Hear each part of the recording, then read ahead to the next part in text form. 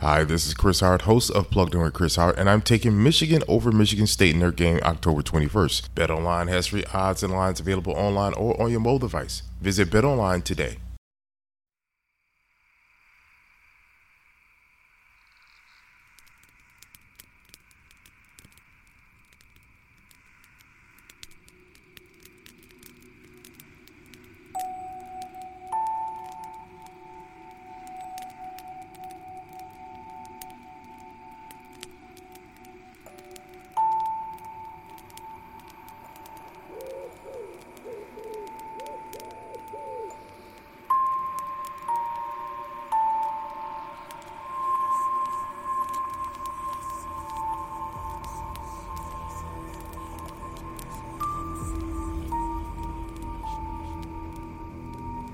Hello friend, and welcome to A Nightmare Before Halloween. Take a seat here, next to the campfire. Don't you know the woods are a terribly dangerous place to be alone? I've invited a few friends here to join us tonight. They are almost exclusively crime podcasters, who all have a terrifying tale to share. You're going to hear 31 spooky stories, and before we conclude with a soothing, deadly bedtime story, we'll be visited by someone the devil himself would likely think twice before crossing. All podcasts joining tonight you'll find listed in the episode show notes in order of appearance, along with a link on where to find them. If you're in the mood for true crime or spooky tales, or maybe to learn about some other podcasts you could start listening to, well, then you're in the right place. The campfire feels nice and warm now, doesn't it? I'm Shane Waters, by the way, the host of Foul Play Crime Series. And tonight, stay close. You never know who or what could be lurking in these dark woods. I'll start with the first spooky crime story of the night.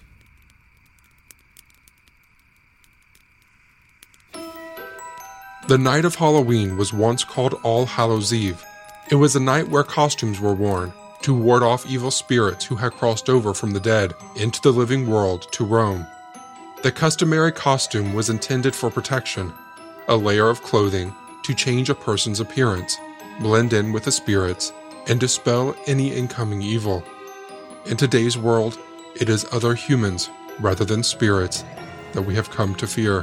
When a person disappears, literally vanishes without a trace, our world suddenly takes on a menacing and unknown feeling. Busy lives, bustling traffic, life happening in every direction, and somehow a human being gets swallowed up like a vortex spinning and capturing its prey. When there are no clues, when there is no evidence to find, the world carries on, and yet this individual is no longer in it. For those left behind, they have unanswered questions and a desperate need for answers to try and make sense of it. On February 27, 2003, around 4 p.m., the Minneapolis Police Department received a phone call. A body had been found floating in the Mississippi River, just south of the iconic 3rd Avenue Bridge. The imposing structure, with its sweeping concrete arches that flow across the full 2,223-foot length of the bridge, connects downtown Minneapolis with the northeast area. As dispatch sent water recovery teams to the scene, detectives were put on alert. There are many different reasons a body can end up in the water. All are tragic events. Some, however, come straight from dark and sinister places. The Mississippi River had been frozen in recent weeks, with the harsh winter keeping the temperatures below freezing. A slow thawing had begun to emerge, the ice cautiously melting, and with its gentle reduction came the release of objects that had been held in its icy grip, as water experts respectfully began to recover the body onto dry land. The glances between them could not be mistaken. They had recovered at least 13 bodies from that stretch of water, and none looked like this. When the air in a person's lungs is replaced by water, the ability to breathe is impaired and restricted, rising until it fills the lungs to capacity. The liquid causes suffocation, air is forced out, and the lungs are immersed completely, leading to respiration grudgingly. yet inevitably coming to an end. At this point, a body will begin to sink into the darkness of the waters below and out of sight. Over time, gases are released, swelling up the body and causing it to rise again to break the surface of the water. With the torso more bloated and buoyant, the usual position a body takes is face down, arms out with a slight droop of the hands toward the seabed below, and legs that are angled downward. The body the team pulled out of the Mississippi River at 6:28 p.m. that evening had not been in that position. Fully clothed and lying on his back, the male body floated, unanchored in the water. On his feet were slip-on clog-like shoes, still firmly in place. He was wearing a tan-collared Native American costume, with dangling tassels up the arms, the top section still neatly tucked into his pants. His arms were crossed over his chest, with one arm gently resting on top of the other. Inside his left fist, clenched and locked in place, was a clump of human hair. Later that evening, the medical examiner was able to confirm the identity of this unknown soul, found so tragically in the icy cold waters. His name was Christopher Jenkins. His body had been found in the river exactly 4 months to the day when he had so mysteriously disappeared on Halloween night in 2002.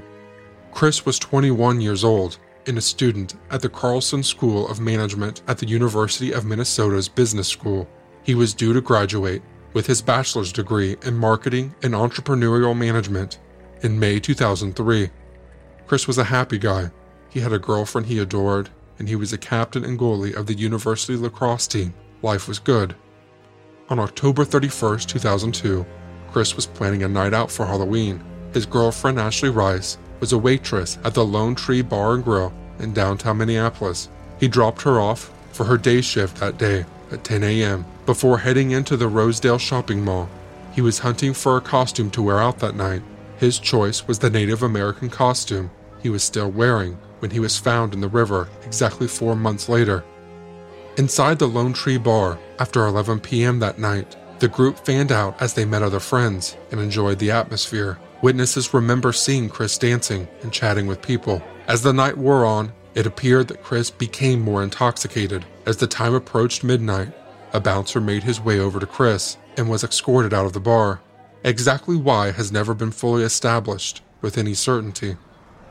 Outside there was a chill in the air, and darkness had closed in. Chris had no phone or wallet on him. His costume didn't have pockets. Ashley was carrying his belongings for him, but she was still inside the bar.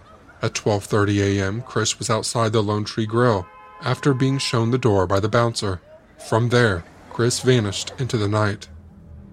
The Minneapolis Police Department wouldn't accept a missing persons report until 72 hours had passed. Without any indications of foul play, they expected Chris to reappear at any time. Minneapolis police detectives did find a witness who they thought saw Chris on the night he disappeared. The witness was cycling across the Hennepin Avenue Bridge at around 2 a.m. on Halloween night. They saw a man walking across the bridge alone. This was the only possible sighting of Chris after he was at the Lone Tree Bar. In a meeting with his parents, police said they believed Chris had taken his own life and jumped into the Mississippi River on the night of Halloween. He had struggled with depression in the past, and detectives thought this was the most likely explanation for his disappearance. The autopsy of Chris Jenkins further deepened the mystery of what happened to him. He did not have water in his lungs. It was not the river that took his life. Arms crossed, hair grasped in his hand, his body looked like it had been pushed into the water while still in stages of rigor mortis, locking the position in place before the freezing temperatures took hold. The hair inside his fist was believed to be his own. He had no injuries consistent with falling into the river from a height. His slip-on shoes, still in place, and clothes neatly arranged do not support a sudden submersion in water and the inevitable struggle to survive that would follow. The levels of decomposition across his body were much less than would have been expected after 4 months in the water, even considering the shocking cold waters of winter. His case, however, remained marked as accidental drowning or suicide. It would be another 3 years before the status of Chris's case would change. In 2006, the work of Chuck Lausch managed to provide enough material for the police chief to reclassify Chris's death as a homicide. Part of that material was a statement from an unnamed individual who was currently in prison. They said they saw someone push Chris off the Hennepin Avenue Bridge and into the water below on that Halloween night in 2002. Chris Jenkins had been murdered, and he might not have been the only one. From 1,200 miles away in New York City, a retired NYPD homicide detective was following the news in Chris's case. He immediately booked flights to Minneapolis. Kevin Gannon was a 20-year veteran of the New York police. He wanted to investigate the details of this case for himself.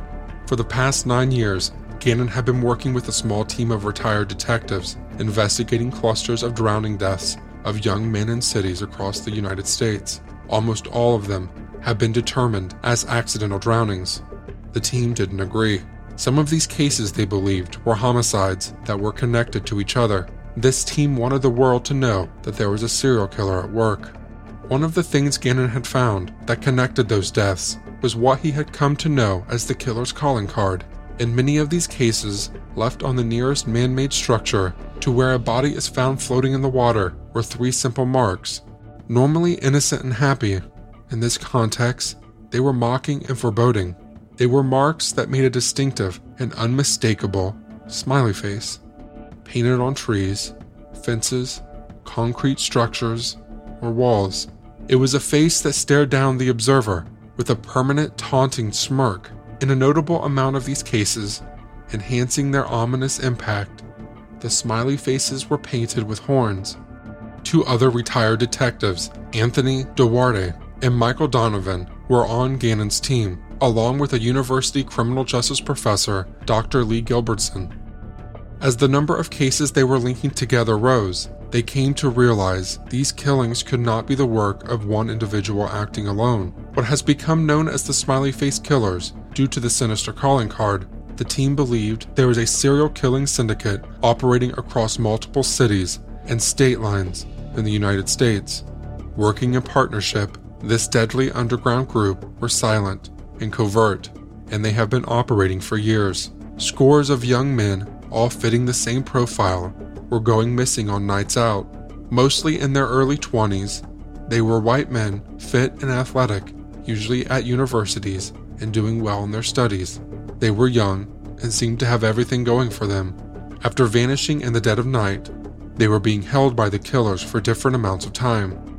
It would be days, weeks, or even months before their bodies were dumped into nearby waters and found to be returned to devastated families. In almost all cases, their tragic deaths had been classified as accidental drownings. Intoxicated, unsteady on their feet, walking by the riverbank, it happens. People fall in and are unable to save themselves. Only, in many of these cases, these men didn't drown. There was no water in their lungs. There was no bloating with how bodies decompose in water and become buoyant. They had been killed before their bodies entered the water, and often with unexplained amounts of the central nervous system depressant, GHB, in their systems. However this terrifying trend had started, the team believed it had expanded into a network of individuals working in carefully planned and executed, synchronized with each other. The victims were targeted, assessed to ensure they met the same profile criteria.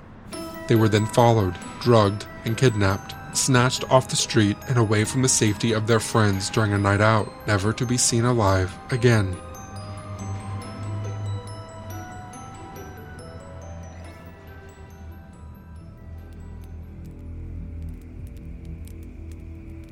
I don't know about you, but I will never look at smiley faces the same way again. My first friend joining here tonight is Kristen Seavey from Murder, She Told. Kristen's tale is on the murder of Alzada Pauline Young from 1940 in Rockland, Maine. Leaves crunched under his shoes and the sun's last rays pried their way into his squinted eyes as John walked down Crescent Street. John knocked on his neighbor's door. He'd gotten fed up with his stepdaughter's long absences. It had been a week since he'd seen Pauline. She came to the door, and he said, "It's time to come home, Pauline." She was just 16 years old, but had a mind of her own, and John was growing impatient with her. They walked home, their backs to the setting sun. It was Halloween night. John's other 2 children that lived with him were on their way out the door to go trick-or-treating, leaving him and Pauline alone. John, in his authoritarian way, said that her days of staying overnight away from the house were over and that her wings were getting clipped. She was livid. She said that she was leaving and yelled, "To hell with supper, to hell with you, and to hell with mother." John locked all the doors, daring her to try and leave. Pauline grabbed a knife from the kitchen and came at John. He grabbed the closest weapon, a hammer, and threw it at her, hitting her in the forehead and rendering her instantly unconscious. She crumpled to the floor, face down.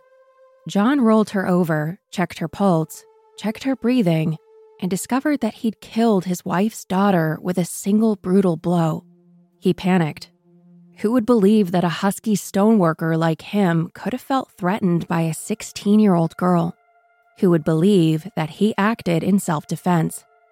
He had to think fast. He picked up her body and moved it downstairs in the cellar as a temporary measure. He cleaned up the kitchen from their struggle. He'd figure out what to do with the body later.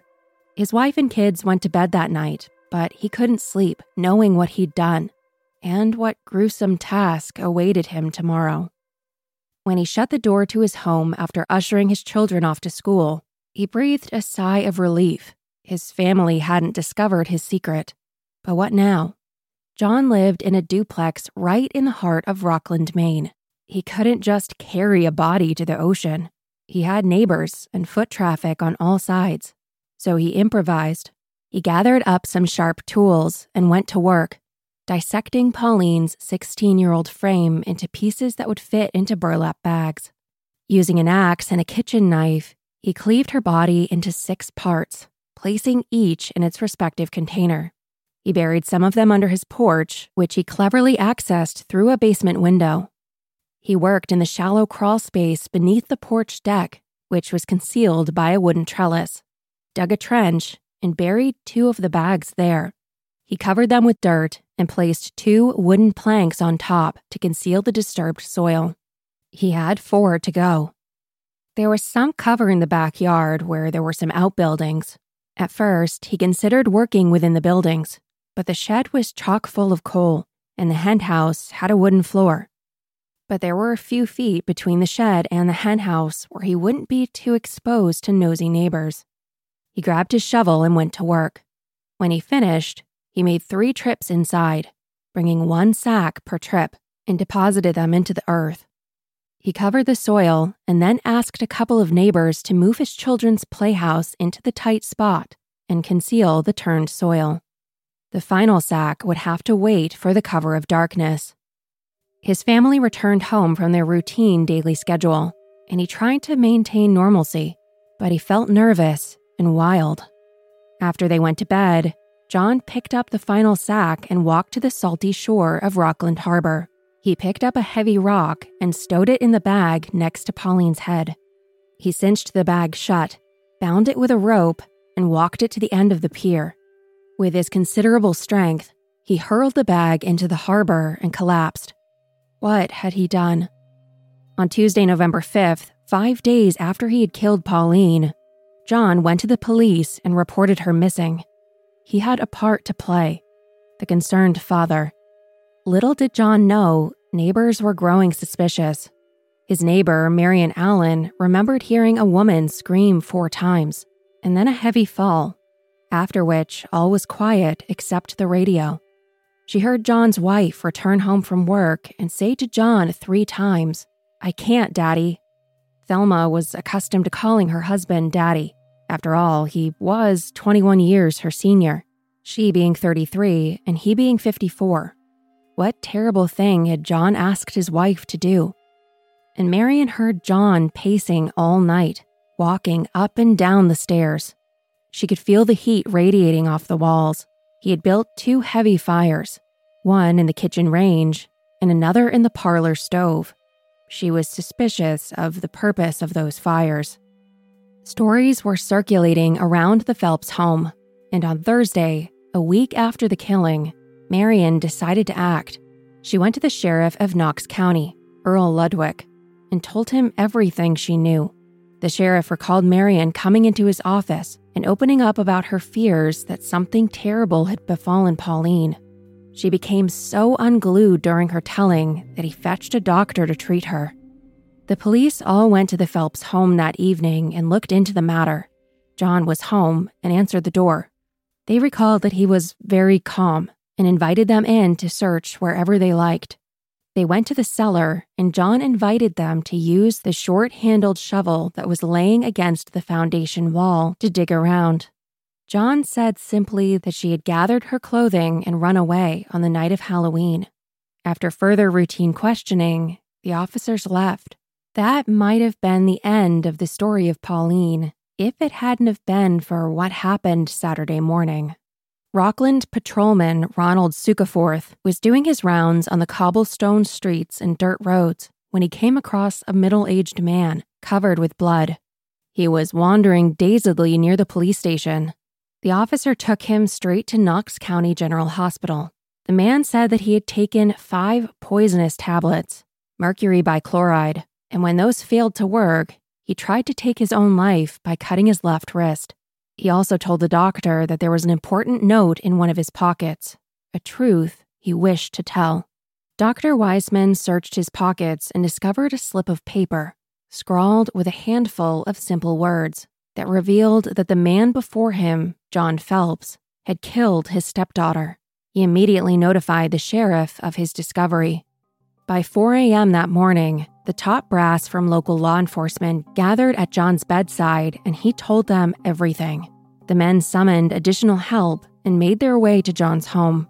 It wasn't long before they found the first 2 sacks, hidden underneath the front porch. The local doctor, borrowing a knife from the newspaper reporter, slit the ropes that bound the sack and revealed the right thigh and groin. The second sack contained both legs, still clad with stockings. They next turned their attention to his outbuildings. Wedged between the other 2 buildings was a children's playhouse. They decided to remove it. Several officers lifted up and revealed that the earth had been recently disturbed. 1.5 feet under the surface, they discovered a 3rd sack, then a 4th, then a 5th. Dr. Weissman cut the rope securing the bag and found first the left arm and upper left half of the body, cut down a center line. In the 4th bag was the other thigh, and in the 5th was the right half of the body. The parts were all taken to Burpee Funeral Home, where the doctor assembled the parts like a ghastly jigsaw puzzle. He later told reporters that some of the internal organs were never found.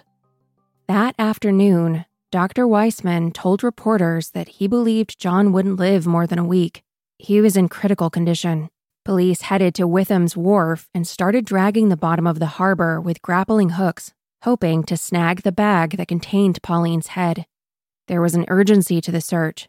The sooner they recovered the bag, the better the condition would be, and the sooner they could examine her head to determine if John's story of a single hammer blow was truthful.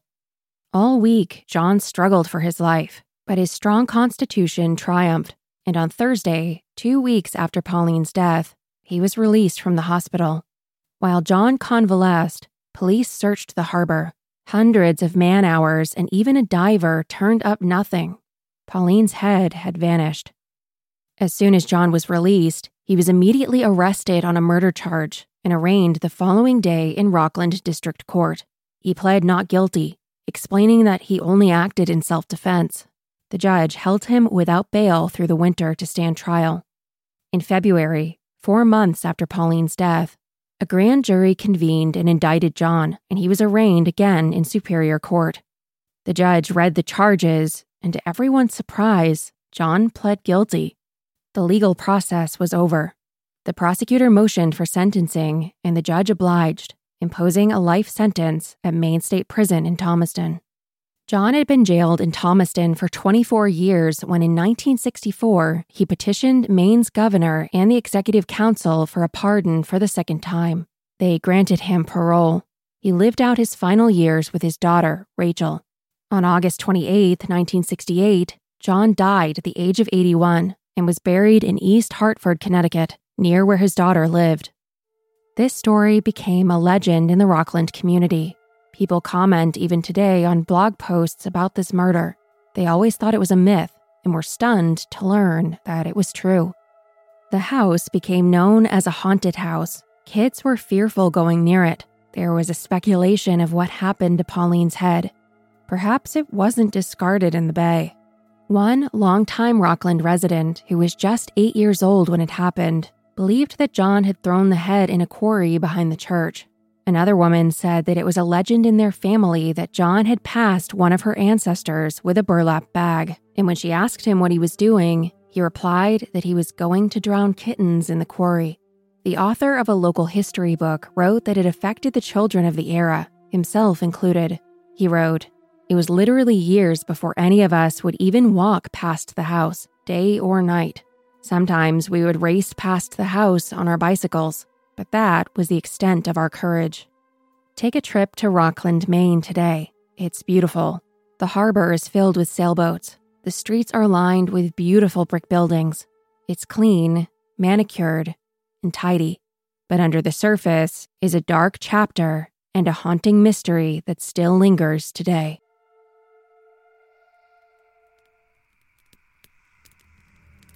How many legends might just be based on true stories, you think? Ah, there you are, Ashley. Ashley is the host of Crime Salad. The story she has for us tonight happened on Halloween night in 2004, when one house in Napa Valley was transformed into a real-life horror movie that began with a terrifying, blood-curdling scream.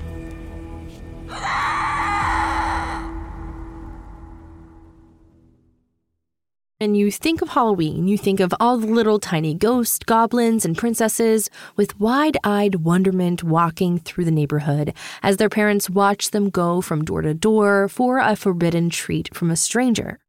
It's ironic because parents spend all year telling their children not to talk to strangers or be swayed by talk of lost puppies, kittens, or free candy. But on this one special magical night of the year, we throw caution to the window and allow the most innocent among us to take candy from strangers. But they aren't really strangers. They're usually kind-hearted neighbors, all participating in the making of innocent children memories. That's exactly how Halloween night in 2004 began for the three young women living in the adorable little house on Dorset Street in downtown Napa Valley, California. 26-year-old Adrienne Insomnia and 26-year-old Lauren Mianza became fast and close friends when they played in the same volleyball league. It wasn't long before they moved in together into a charming 900-square-foot bungalow in the heart of idyllic Napa Valley. Soon they had made friends with another 26-year-old who lived next door, Leslie Mazzara. When Leslie needed a place to live, they invited her to be their third roommate. So that Halloween night, the three of them made dinner together, baked cookies, and they handed out candy to trick-or-treaters and dreamed of someday having families of their own. And by 11 o'clock p.m., they were all in bed, unaware of a watcher fixated on the women inside the house on Dorset. This is exactly how many seasonal Halloween horror-themed movies start, but this was real life and without the soundtrack filled with ominous music. But what it did have was a murderous villain standing in the shadows waiting and watching to fulfill his malevolent plan. Adrienne and Leslie each slept upstairs in blissful ignorance of the horror to come, while Lauren slept in the downstairs bedroom with her German Shepherd mix Chloe. And then around 1 a.m., Chloe began to growl, just as a security light in the backyard switched on. Lauren dismissed the warning bark and shushed Chloe to be quiet.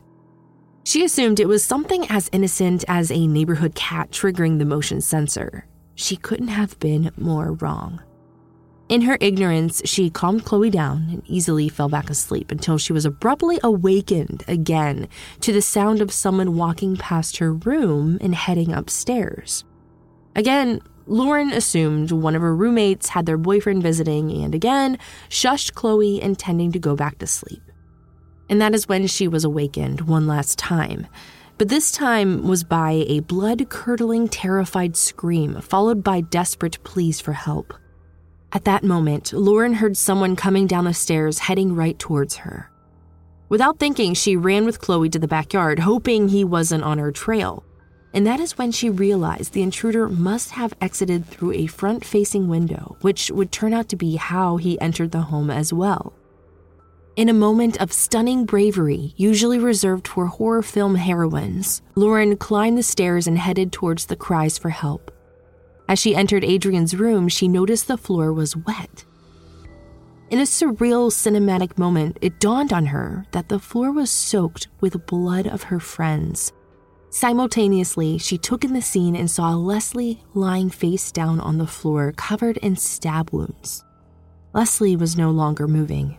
The sounds she heard were coming from her friend Adrian, still weakly crying for help while crouched behind the bed in a fetal position.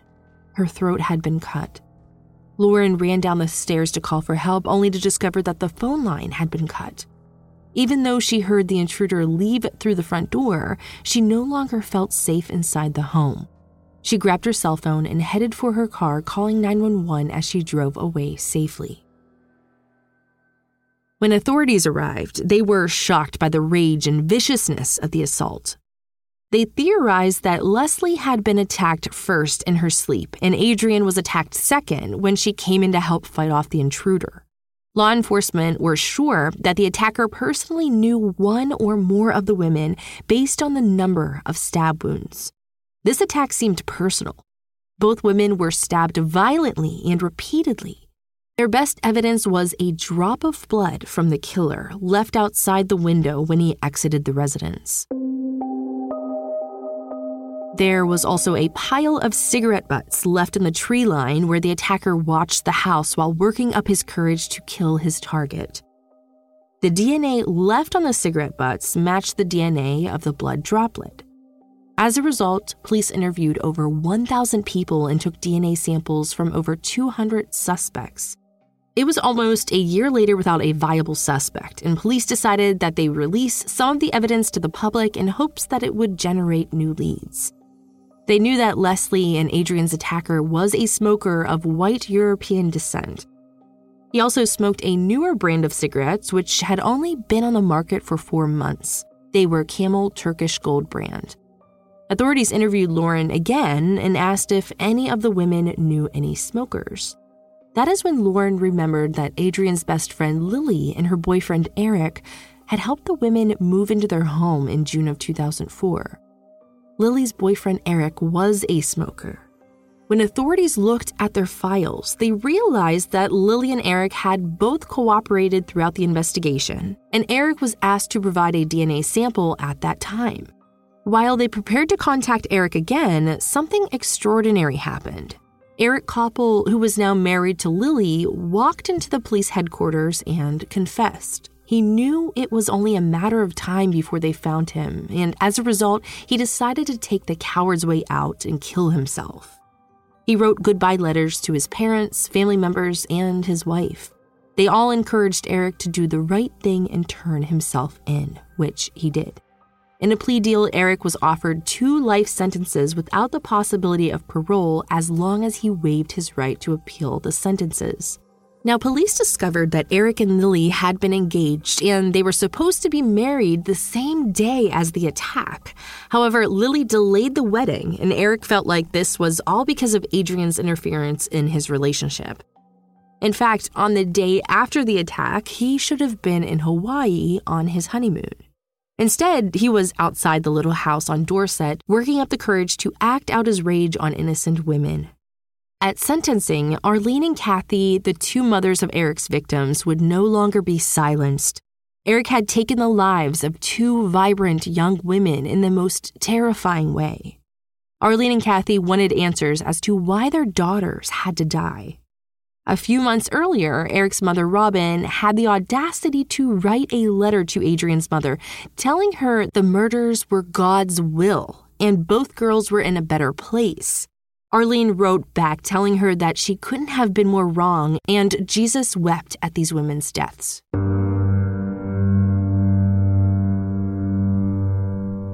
Kathy, who was Leslie's mother, shared a 13-page letter with the court highlighting her daughter's many accomplishments in the short 26 years she had on Earth.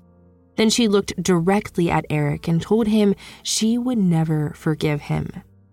She stated, quote, "I'm told that you have found God since your senseless rampage. It is right for us to hope that sometime, somewhere down the long road ahead, you will learn to take these murders into your heart like a man and let the guilt tear and rip apart your heart from the inside out, as your senseless and violent act resulting in the murders of Leslie and Adrian have done to all who loved them and the lives they touched.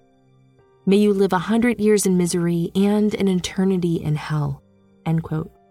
Adrian's mother was equally as angry. Eric and Lily had invited her to their wedding to read a scripture, blessing their marriage, all while knowing Eric had taken her daughter from her. She too faced Eric and said, quote, "I know you. I know that you are a man who brutally and callously took the life of a wonderful woman. You cannot love Lily and bring a knife into Adrian's home and stab her," end quote. She told Eric that Adrian had to be buried wearing a turtleneck to cover where he had viciously and remorsefully slit her daughter's throat. She called him cruel for inviting her to his wedding to bless his union, knowing he had caused Adrian's death. She ended by calling him a murderer and a coward. Next, Lily was allowed to speak, and we aren't going to share the entirety of her words because someone as grotesque as Eric Koppel shouldn't have anyone say such wonderful and flowery things about him after knowing what he did to two defenseless women. The most egregious of her words were when she told Eric how proud she was of him because he had confessed. She told him, quote, "Eric, there is nothing in this world you can do to make me love you less," end quote. Apparently, murder isn't cause for a little less love. The monster himself spoke and offered hollow words filled with excuses and manipulation to evoke sympathy. Other than Lily, he chose the wrong audience. In his self-serving statement, he stated that, quote, "I am a broken man, a man splintered by a penetrating awareness of my own potential for wickedness. While I cannot fathom the full extent of the anguish I have caused, I recognize that my sinful deeds have inflicted terrific agony on a great number of people. The words evade me to articulate the depths of my sorrow or my terminal I created," end quote. He told the court that he suffered from suicidal ideation as a teenager and was always depressed, which he masked with alcohol and other substances. Then he said, quote, "In the months preceding Halloween 2004, several traumatic events happened in my life in rapid succession. My immediate family dissolved largely as a result of certain disturbing revelations about specific members, and worst of all, my relationship with Lily, the singular ray of light in my otherwise black world, was in peril of collapsing.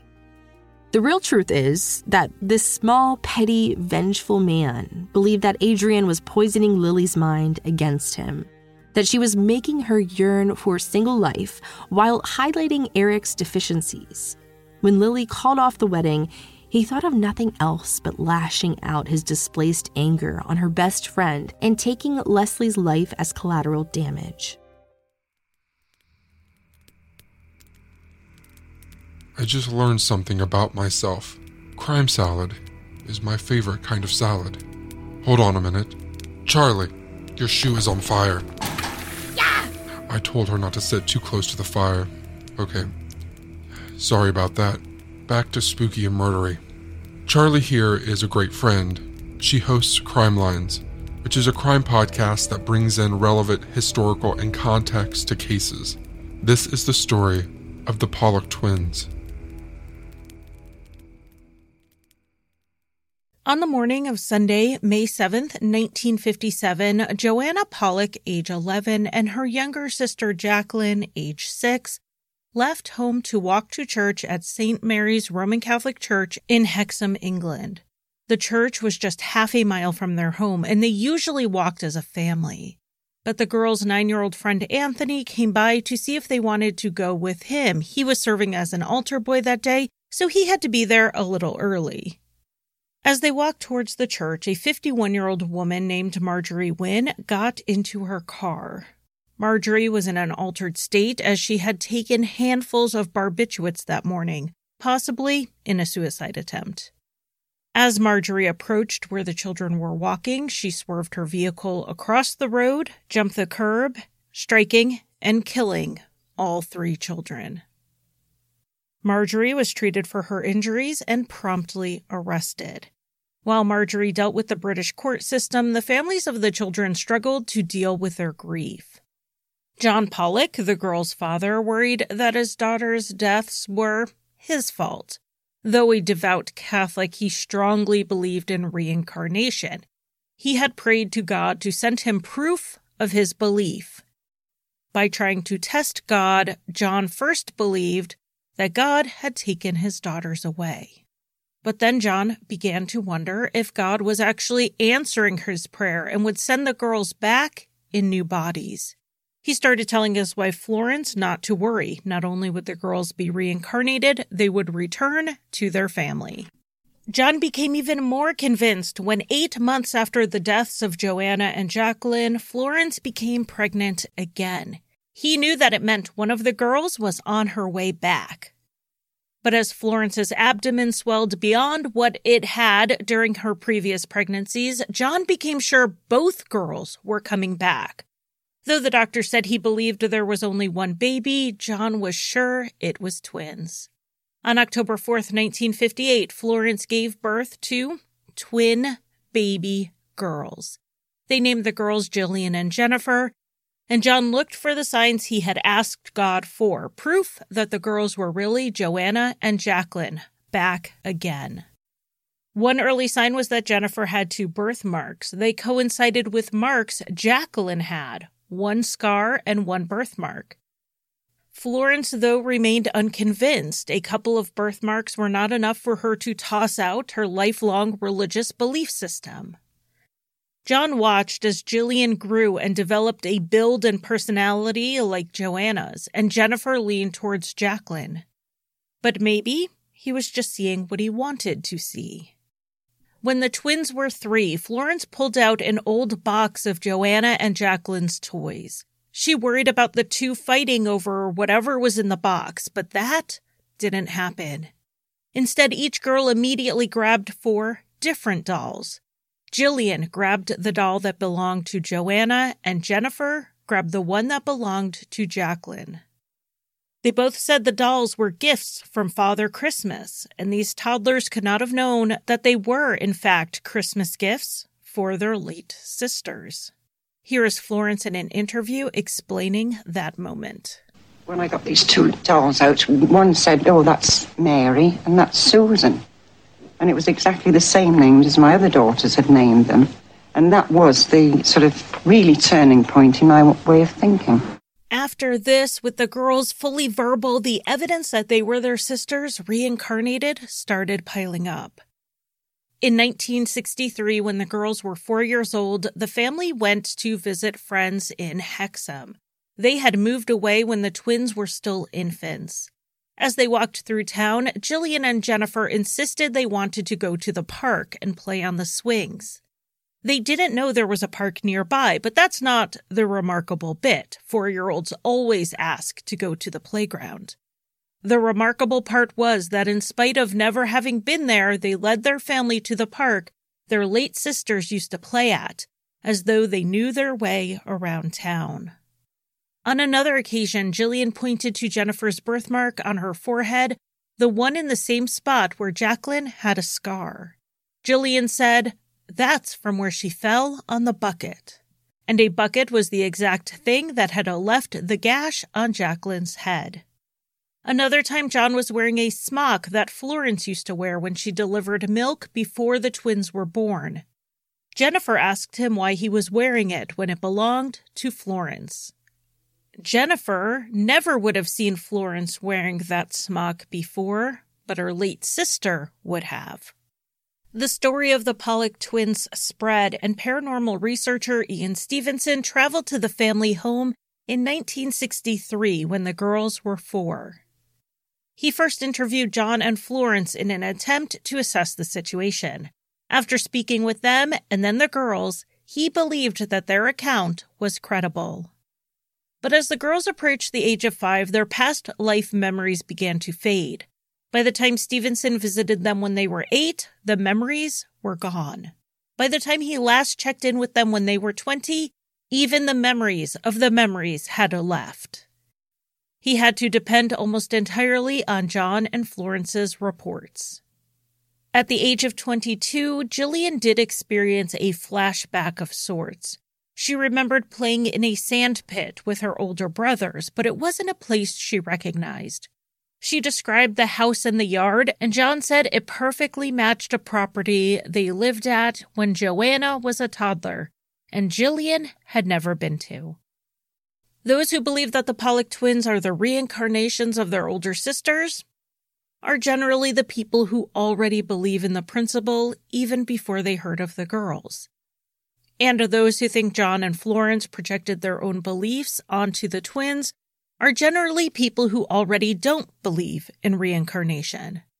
Our own biases color how we see all cases, whether they are of this world, out of this world, or simply otherworldly. Are you a believer in reincarnation? I know some folks hope to be reincarnated because they fear death, but I argue there is a fate worse than death. Peter Laws is the host of Our Curious Past and Frightful, so take a deep breath and follow Peter now as the two of you wander through the cemetery to explore this thought: what could be worse than death? Opening one's eyes into the damp, cold blackness of a buried coffin.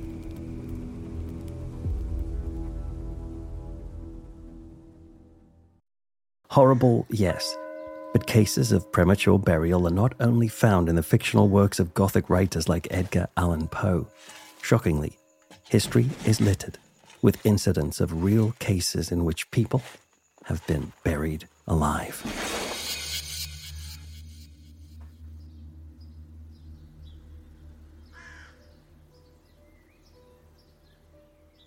Essie Dunbar was 30 years old when she died. It was the summer of 1915 in Blackville, South Carolina, when she had a seizure. She'd had fits before. She was epileptic, but this one was incredibly severe, and it left her lying on the ground, seemingly lifeless. A physician was quickly called to examine her, and everybody's worst fears were confirmed. Essie was pronounced dead. Her corpse was placed into a wooden coffin, and a funeral service was quickly arranged for the following morning. Despite the speed at which the funeral was arranged, most of Essie's relatives were able to attend the service to say goodbye. But Essie's sister, who hurried to attend, arrived late. By the time she rushed to the churchyard, the service was almost over. In fact, the coffin had already been lowered into the grave and dirt had been thrown across it. Yet she wanted to see her sister one final time, and so the minister and the undertakers kindly agreed they would dig the soil away and lift the coffin for one last farewell. The screws were slowly and carefully removed, and then the lid was prized open and lifted off. And that is when the screams began, because the body of Essie suddenly sat up, turned towards her sister, and smiled at her. The ministers were horrified and recoiled from the sight, falling backwards from the grave. Others scrambled to get away, trampling a man who broke his rib in the chaos. The solemn funeral service erupted into hysterical panic. On seeing Essie grinning at her, the sister shrieked in fright and ran away, as did the others. And those who dared to look back would see a sight to chill the bones. Essie, who had died the day before, was crawling out of the coffin, and she was running after them into town. The mourners would have to get over their fright because Essie was clearly back and she intended to stay. Indeed, she would live among them for another 40 years.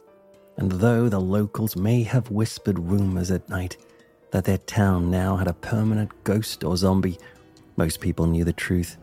And the fact that the explanation was natural made it no less terrifying. Essie had been buried alive on that awful summer morning in 1915. And if it wasn't for her sister, she'd have been left down there forever.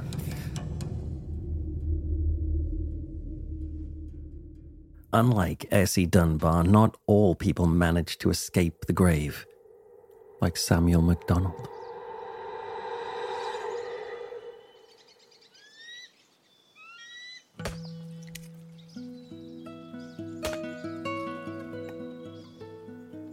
The year was 1815, when Samuel MacDonald was working alone.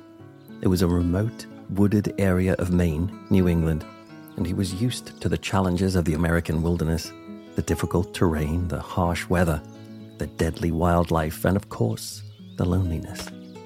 Yet at least he could always rely on his good health to see him through, until that is one day when he started to feel unwell. He hoped his illness might pass, but it got worse, and more worrying by the day. If this was us today, we'd have options in this situation. Phones with GPS trackers, medication, 4x4 trucks to get us through any landscape. But Samuel was born in 1771. This was not a time for options. Alone and unsure of what to do, Samuel just lit a fire and lay in front of it, desperately praying that the rest and warmth might perk him up. It did not. It's not clear who discovered Samuel, but somebody found his corpse still laid out by the long-dead fire not far from Umbagog Lake. They managed to get word to Samuel's sons, who then made the long, heartbreaking trek to pay their respects. After traveling hundreds of miles, they finally arrived at his cabin. Grief-stricken, the sons wanted to honor their father with a proper burial, yet the weather conditions were too harsh. Dragging a cadaver across the wintry terrain would be impossible, and so instead they dug a grave in the forest nearby.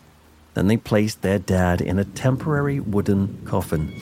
They sank him into a hole, deep enough to avoid any animals burrowing in and getting to their dad. And then they shoveled the soil on top, packing it down, and said a final farewell, with a promise that they would return the following spring. This lonely wilderness grave was hardly ideal, but it would at least give some peace to Samuel, and they would return later to take him back home for a full and proper burial. The winter passed, and so the boys returned in the new year, ready to begin the grim task of digging their father back up. They headed into the wood and slammed the shovels in, scattering the songbirds as they did. Then finally, metal hit wood. We can't be sure what made the MacDonald boys open the coffin that day. Maybe they wanted to give one final nod of respect to their loving parent. Or maybe something seemed off about the lid. Whatever the reason, they decided to prise the wooden lid open to check on their dad. They braced themselves to see a decomposed face, but were baffled to see the back of their father's head instead. Samuel MacDonald was no longer lying on his back as they had placed him. He had somehow turned over onto his stomach. Had animals got to the body after all, or had some ghoulish passerby desecrated the grave? Confused, they reached down and gently lifted their dad up. He took some tugging. When they finally pulled him high enough to see, they saw something that would haunt their nights forever. Samuel MacDonald had not been turned by anyone else. He had turned himself through a panicked sense of disorientation. He had not died by the fire after all. He had died right there in the hole. Without realizing it, his boys had buried him alive. And when the sons lifted him out, they saw the despair of their father's final moments. Toward the end, Samuel MacDonald had used his teeth to gnaw his way through the wooden boards in a wild and panicked and useless attempt at escape.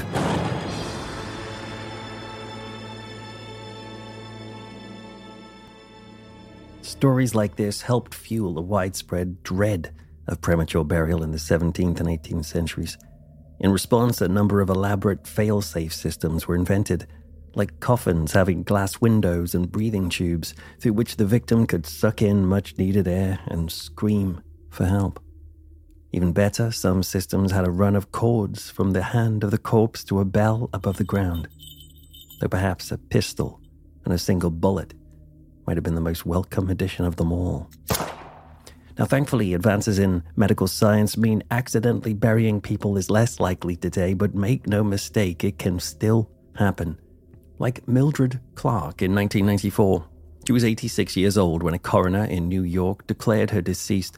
She was wheeled into the freezer at the morgue and lay there for an hour and a half before one of the supervisors happened to notice her mood. And yet it's still thought that today, with more thorough procedures, the chances of being buried alive are slim. But they are not zero. Actually, when you think about it, Perhaps the chances are much more than that, because there is one other chilling possibility. There may be more premature burials than we ever imagined, and that the recorded numbers are low simply because we never get to find out. And how could we? These days, over half of all cadavers are cremated, and that proportion is growing. How many of them flutter their eyes open if only for a moment to find themselves in an oven? That is terrifying enough. But perhaps it's preferable to the alternative. The thought of others right now, somewhere in the world, desperately scraping and gnawing their fingernails against wood, in what Edgar Allan Poe called the rigid embrace of the narrow house, the coffin, from which they cannot escape. Perhaps we should take some comfort in the fact that most people would not survive much longer than an hour in a properly buried, airtight coffin. Still, though, when you wake up to find yourself in a casket 6 feet under the ground, way too deep for anybody to hear you scream, 60 minutes can feel like an awfully long time.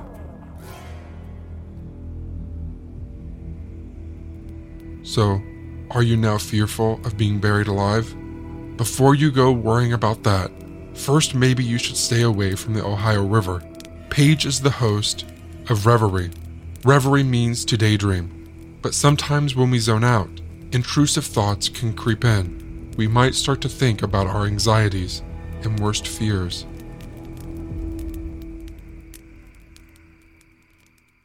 Is there a green-clawed beast in the Ohio River, waiting to snatch you up when you least expect it? Be careful if you ever go to Indiana and decide to take a dip in the Ohio River. The movie The Creature from the Black Lagoon came out in 1954, but could there actually be a creature just like it living in the Ohio River?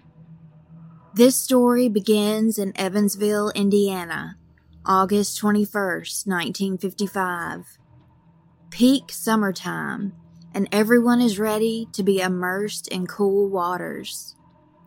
All everyone wanted to do during the summer was go for a dip in the river, swim, and have a good time while cooling off. At this point in time, people's households had no air conditioners, which was a completely miserable experience. A woman named Naomi Johnson, her 3 kids, and Naomi's good friend Louise Lamble headed out to West Evansville to hop into the Ohio River to soak in the coolness of the water to relax them in this awful heat. The river is roughly 15 feet deep. A few sources say that the 2 women witnessed what appeared to be a UFO. To them, it looked like the underside of a bushel barrel, but they didn't take it too seriously and shrugged it off. There's no way it could have been a UFO, right? They get to the river, and everything is going as planned. Louise and Naomi's kids were hanging out on the shore. Louise was laying out while the kids were playing around. Naomi was around 15 feet away from the shoreline, enjoying her wade in the water, when something bizarre and terrifying occurred. Something curled around Naomi's knee. All of a sudden, Naomi was bent backwards and violently slapping the water. She was scared to death and explained that it felt like a ginormous hand. She said it also felt furry and had claws. This thing submerged her underwater, but she was able to kick it off, and she popped up to the surface, taking a huge breath, then screaming her lungs out. In that moment, whatever this was, clutched her leg again. Her friend Louise was in utter shock. She was frozen in terror, staring at her friend. Eventually, she did start yelling for help, which everyone up and down the shore heard. Louise snapped out of it and leaped into the water, to get her inner tube and move it towards Naomi, who was able to get a good grasp of it. Naomi was struggling to ascend onto the floatable device, but she got away from this beast and ultimately got a few feet to the shoreline. It's possible that the splash of Louise jumping into the water for the inner tube frightened the creature, and that's the reason it let go. Medical help finally got to the river. Naomi had her cuts and scratches taken care of on her lower leg, but there was a really weird blue-green stain that none of the medics could get rid of. It left the mark of a great big hand, and for a few days it stayed on her leg. Reportedly, a sample was taken from the print, and according to one source I read, the discolorations were proven to be mud from caves beneath the river, and possibly swirled around and stirred up by boat traffic or any underwater movement. After this happened, the legend of the green-clawed beast was born. Some people believe, after the way Naomi described what she felt, that this creature bared a striking resemblance to the Thetis Lake monster, which is known to be in Canada. That creature is super hostile. Others think this could have been the Loveland Frogman, which Christy and Heather of the Sinisterhood podcast did a great and hilarious episode on. Or this could have been the works of the Big Muddy Monster, who was first seen on the Big Muddy River. Now, there are a few theories that could be reasonable possibilities. Maybe it was a huge garfish. There had been catfish said to be as huge as a Volkswagen, and catfish can really injure you if you encounter one. Fish fins could also possibly cause the hand-like impressions. There were a few movies that came out recently before the attack, which could make Naomi and others freak out more. The Creature from the Black Lagoon, where a massive green creature with claw hands strikes a female as she is swimming. Also, Part 2, Revenge of the Creature, had just come out a few weeks prior to their trip to the river. Terry Colvin, an investigator, had talked to Naomi and her husband after this traumatic episode happened. They told Terry, a man who said he was an Air Force colonel, who really sounded like a character out of the movie Men in Black. He came to their home and said that neither of them could ever speak of that event again after he interviewed them and took very detailed notes. According to AmericanMonsters.com, first brought to international attention in the early 1970s, this grisly aberration of natural selection has been described as being nearly 5 feet tall and weighing approximately 120 pounds, with an epidermis consisting solely of silver scales. This animal's horrifying visage is made complete by the 6 razor-sharp spikes, connected to one another by a thin webbing, which are said to protrude from its amphibious skull. With its dark, bulbous eyes, fish-like mouth, and webbed hands, feet, and ears, the Thetis Lake monster bears more than a passing resemblance to the iconoclastic image of the Creature from the Black Lagoon. What lends credibility to these reports, however, is the fact that for centuries North American natives have reported numerous and oftentimes fatal encounters with various creatures which they describe as being carnivorous, aquatic humanoids. Naomi's experience gained the interest of ufologists because on the same date that this happened to her, a horrifying case which is said to be one of the most terrifying ever recorded in ufology. There were encounters with bizarre creatures known as the Hopkinsville Goblin Case. As far as the green-clawed beast, there has not been a sighting or incident since. However, the story has only grown since the kids who witnessed it went on to tell the story, and it spread like wildfire ever since.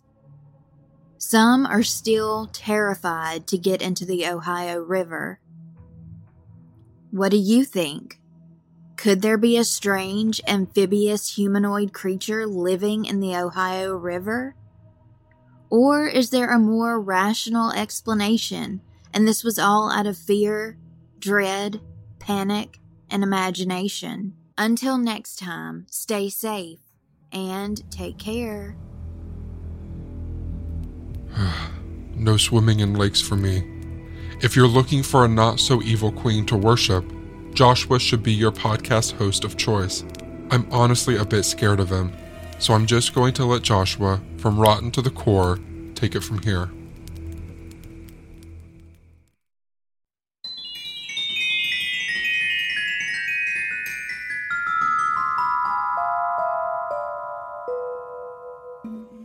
We all know the tradition of lighting jack-o'-lanterns on Halloween to keep away evil spirits. The tradition comes from 19th century Ireland, and it started with turnips carved with demonic faces to keep away the spirit of Stingy Jack, a man who tricked the devil from collecting his soul but was doomed to roam the earth forevermore, unable to attain heaven or hell. Families started lighting their lanterns on Halloween to save themselves from his and other evil spirits. That's a myth, though, right? I mean, nothing like that could possibly happen. Could it?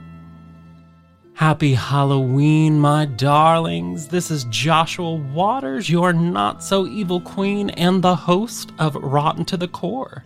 And thank you for joining us all on this special spooky collaboration.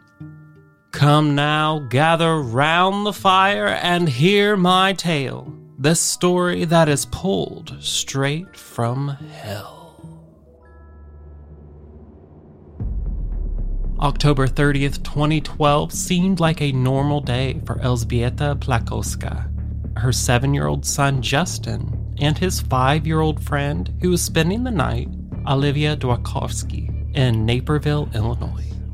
Early into the night, as 3 of them were winding down in the main bedroom of the condo, Elżbieta started to feel a presence. She wasn't sure exactly what it was that was until it started to speak to her. Soon, a black shadow was making itself visible to her and even started to convince her that her son and his friend were possessed by the devil himself. Elżbieta claims that the shadow started to tell her to kill them. Kill them. You are going to be the last one, she said the shadow told her. You are going to die, but you will be the last one. Something in the shadow's voice held power over her. She then went to the kitchen to grab a knife.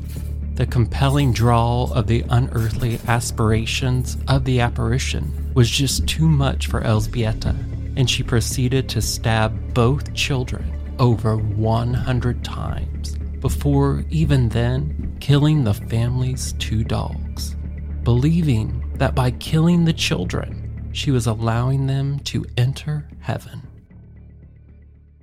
After the murders, Elżbieta was interviewed by several investigators and psychiatrists. Some believe she was browbeaten into a confession by police after she claimed that her life and marriage were her motivation. Dr. Philip Resnick, the main defense expert who worked on the case, stated that her father's death in her home country of Poland just several weeks before was a big contributor to her descent into madness. Even several friends and neighbors claimed that she was acting unusual and talked about devils in the days that led up to the crime. He also said that it was unheard of for someone to fake manic and psychotic symptoms for the number of days Plakowska exhibited them after the murders. The jury didn't believe her deed of the devil story, which she and her defense team put together, and Elżbieta Plakowska was charged with first-degree murder and given life in prison in 2017. We may never know if she was just struggling with a psychotic breakdown or if she was truly haunted by something evil and unknown. Something so dark that it could cause a loving mother to horrifically murder 2 innocent children and dogs on that bloody devil's night not so long ago. Sweet dreams, my darlings, and don't forget to light your jack-o'-lanterns.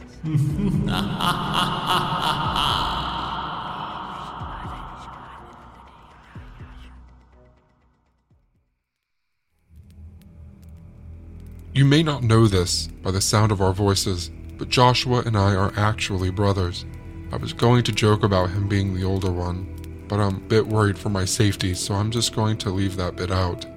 What you also probably didn't know is that my next friend has been sitting here quietly and patiently this entire time. He's just kind like that. Robin Ward is from The Trail Went Cold, which is like Unsolved Mysteries, but in podcast form. This is the tale of the unsolved 1981 murders, Ronald Sisman and Elizabeth Platt.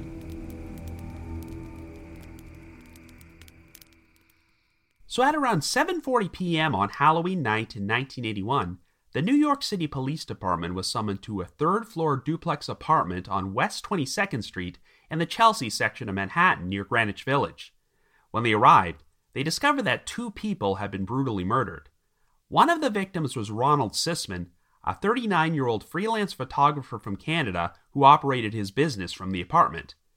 The second victim was Elizabeth Platzman, a 20-year-old art major and honor student at Smith College in Massachusetts, who originally hailed from the village of Roslyn in Long Island. The couple had met several weeks earlier before they started dating. Both victims were severely beaten before Ron was shot 4 times and Elizabeth shot 3 times, and each of them received 1 execution-style bullet to the back of their heads. Since no witnesses reported hearing any shots, silencers may have been used. Police suspected that at least 2 killers were involved, and since there were no signs of forced entry, they believed that the victims willingly let the perpetrators inside the apartment before they were attacked. The place had also been ransacked, but it was unclear if anything was actually stolen. However, Ron's neighbors told investigators that they believed he sold drugs from his apartment in order to supplement his income, creating a potential motive for the crime. A small amount of white powder believed to be cocaine was found at the scene, and since Elizabeth's friends and family denied that she had any involvement with drugs or illegal activity, she may have simply been in the wrong place at the wrong time. This is pretty much the only hard information we have about the murders, but like I mentioned earlier, this case does have some odd rabbit holes which may or may not be connected to what happened. For starters, 1 year before he was killed, Ron had faced potential legal trouble from an actress named Melanie Haller, who once had a recurring role on the popular sitcom Welcome Back, Kotter. She became acquainted with Ron when he photographed her on a few occasions, but in April of 1980, Ron took Melanie to a dinner party being held at the home of a show business promoter named Roy Radin. Well, Melanie soon made headlines when she publicly accused Radin of drugging, beating, and raping her at the party, and also claimed that Radin and some of the other partygoers had filmed the whole thing. For his part, Radin said that Melanie had willingly taken part in some sadomasochistic games, maintaining that everything that happened to her was consensual. Even though Radin was initially charged with numerous offenses, he ultimately only pled guilty to the charge of illegal possession of a handgun, for which he received a sentence of 3 years probation and a $1,000 fine. In May of 1983, Radin was murdered in a contract hit while he was financing the Francis Ford Coppola-directed film The Cotton Club, but that's probably a story for another podcast. Anyway, 3 days after the incident at Radin's party, Melanie alleged that she went to visit Ron at his apartment and he drugged her. However, Ron claimed that Melanie was acting hysterical and he only gave her a legally prescribed tranquilizer to calm her down. In the end, Melanie decided not to press charges against Ron, and the authorities ultimately believed that this whole saga had no connection to the murders of Ron and Elizabeth. However, the investigation went in a completely different direction when an inmate at the Attica Correctional Facility came forward and implicated one of the most infamous serial killers of all time, the son of Sam himself, David Berkowitz. Now, I'm sure most of you already know this story, but from the summer of 1976 until 1977, New York City was terrorized by a series of crimes known as the Son of Sam murders, as a total of 6 people were shot to death and 7 others were seriously wounded. The perpetrator was eventually identified as David Berkowitz, who received 6 life sentences for his crimes, but the case has always been surrounded by conspiracy theories about how Berkowitz was supposedly a member of a satanic cult which orchestrated the Son of Sam murders, and he did not commit all the shootings alone. If you're a fan of Unsolved Mysteries, you've probably watched their creepy 2-part segment which explored this theory, and of course, Netflix released an entire documentary series about it titled The Sons of Sam, A Descent into Darkness. According to this inmate at Attica, a few weeks before Ron and Elizabeth were killed, Berkowitz had told him that the satanic cult he was associated with was planning a ritualistic murder, which would take place in or near Greenwich Village on Halloween. Berkowitz allegedly described it as a quote-unquote inside house cleaning thing and said that a male and female would get their heads shot off before evidence was removed from the scene. Of course, this fit the description of the Sisman-Platzman murder, and when questioned about it, Berkowitz claimed that Ron possessed an actual snuff film from one of the Son of Sam shootings. Since Ron was supposedly facing his own legal problems over potential drug charges, he was planning to turn the snuff film over to the authorities in exchange for immunity from prosecution. However, after Ron and Elizabeth were murdered, the film was taken by the perpetrators, and Berkowitz apparently provided an accurate description of Ron's apartment, suggesting that he may have had inside knowledge of what happened. If that wasn't enough, Berkowitz would provide a tie-in to this other side story involving Roy Radin. As you recall, Radin was murdered in a contract hit in 1983, and 4 separate people went to prison for their roles in the crime. One of them was a guy named William Mentzer, who shot Radin several times in the head and then put a stick of dynamite in his mouth in order to blow off his face and make identification more difficult. Berkowitz claimed that Mentzer was a former associate of Charles Manson and a member of his satanic cult, who referred to him as Manson II. In fact, Berkowitz said that Mentzer was responsible for the 1974 murder of 19-year-old Stanford University student Arliss Perry, who was also supposedly the victim of this cult. But of course, the problem with that claim is that in 2018, DNA profiling linked Arliss's murder to a suspect named Stephen Blake Crawford, the security guard who discovered her body, and he fatally shot himself when police showed up to arrest him. So yeah, when I first heard about this whole Berkowitz satanic cult theory on Unsolved Mysteries during the late 1980s, I bought it hook, line, and sinker, but as the years have gone on, I've grown a lot more skeptical, and now believe the theory was nothing more than a symptom of the satanic panic which pervaded American culture during that time period. In fact, the detail about these 2 victims being killed because they possessed a snuff film pretty much makes this crime the perfect stereotype of a 1980s moral panic. In the end, no evidence was ever found to corroborate Berkowitz's story that Ron and Elizabeth were murdered by a satanic cult, and I'm skeptical that Berkowitz had any inside knowledge about the crime or that this so-called snuff film ever existed. It's possible the authorities are correct and the crime was drug-related, but I can see why we have these wild, sensationalistic theories. I mean, this is an unsolved double murder which took place on Halloween and supposedly had connections to Son of Sam, a snuff film, the Cotton Club murders, and Welcome Back, Kotter. You can't get any stranger than that, but I'm sure most of these angles are nothing more than red herrings. However, until we know the full truth, the murders of Ronald Sisman and Elizabeth Platzman will continue to remain one of the most bizarre, unsolved Halloween mysteries of all time. You know the rest. I guess you could say the trail went cold. The trail went cold indeed, Robin. Next, I'd like you to imagine how a mother could end the lives of her 2 children, all in the name of love. Esther is the host of Once Upon a Crime. Each week, she creates gripping storytelling episodes with details you simply won't hear anywhere else. Esther, I'll let you take it from here.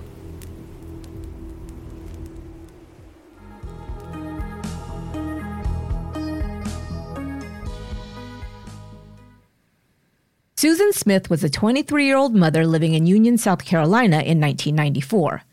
She had 2 boys. Michael was 3 years old, and her youngest, Alexander, just 14 months.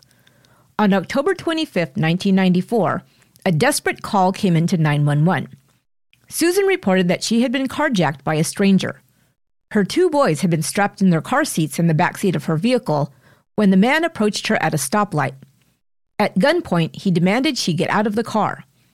Then the man drove off with her 2 little boys still in the back seat. A statewide manhunt ensued to search for the kidnapper and find the missing children. Susan and her husband David, who were going through a divorce, appeared on television to plead for the safe return of their babies. Susan wept throughout her statement, begging the carjacker to let her boys come home. But investigators had harbored doubts about Smith's story from the beginning, and within days were able to secure a confession from the young mother. On that cold October evening, Smith had strapped her sleepy children into their car seats, driven her car to the shore of John D. Long Lake, and parked it in the middle of the boat ramp. Placing the car in neutral, she released the handbrake and exited the vehicle. Smith watched as the car slowly rolled into the lake, with her 2 children trapped inside. After the car was fully submerged in the water, she walked to a nearby house where she banged on the door and claimed she'd just been carjacked. Smith's motivation for murdering her own babies? She'd been having an affair with a coworker who had just broken off the relationship. She had fallen in love with him and become possessive and clingy. One of the reasons he'd stated for breaking up with Smith was that he was not ready to take on the responsibility of her 2 children. Angry and distraught at being jilted and desperate to keep her lover, Susan Smith did the unthinkable. She became one of the most hated women in America and was looked upon as no less than a monster. Mothers who kill are viewed as the most evil type of murderer. A woman who can so callously take the lives of the babies she has carried in her own womb, given birth to, and whom should love and protect them more fiercely than anyone else on earth. What could be more cruel? In fact, a legend that is as old as time, and one I learned at the knee of my Mexican grandmother as a little girl, has been passed down for generations as a true horror story. The monster at the center of that story? A woman who drowns her 2 little boys. The legend goes something like this.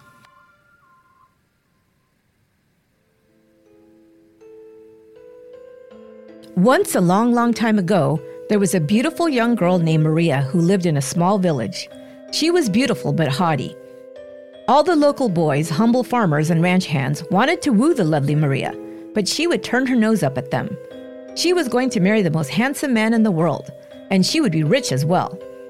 One day that handsome man rode into town. He was the son of a wealthy rancher. Maria set her sights on him.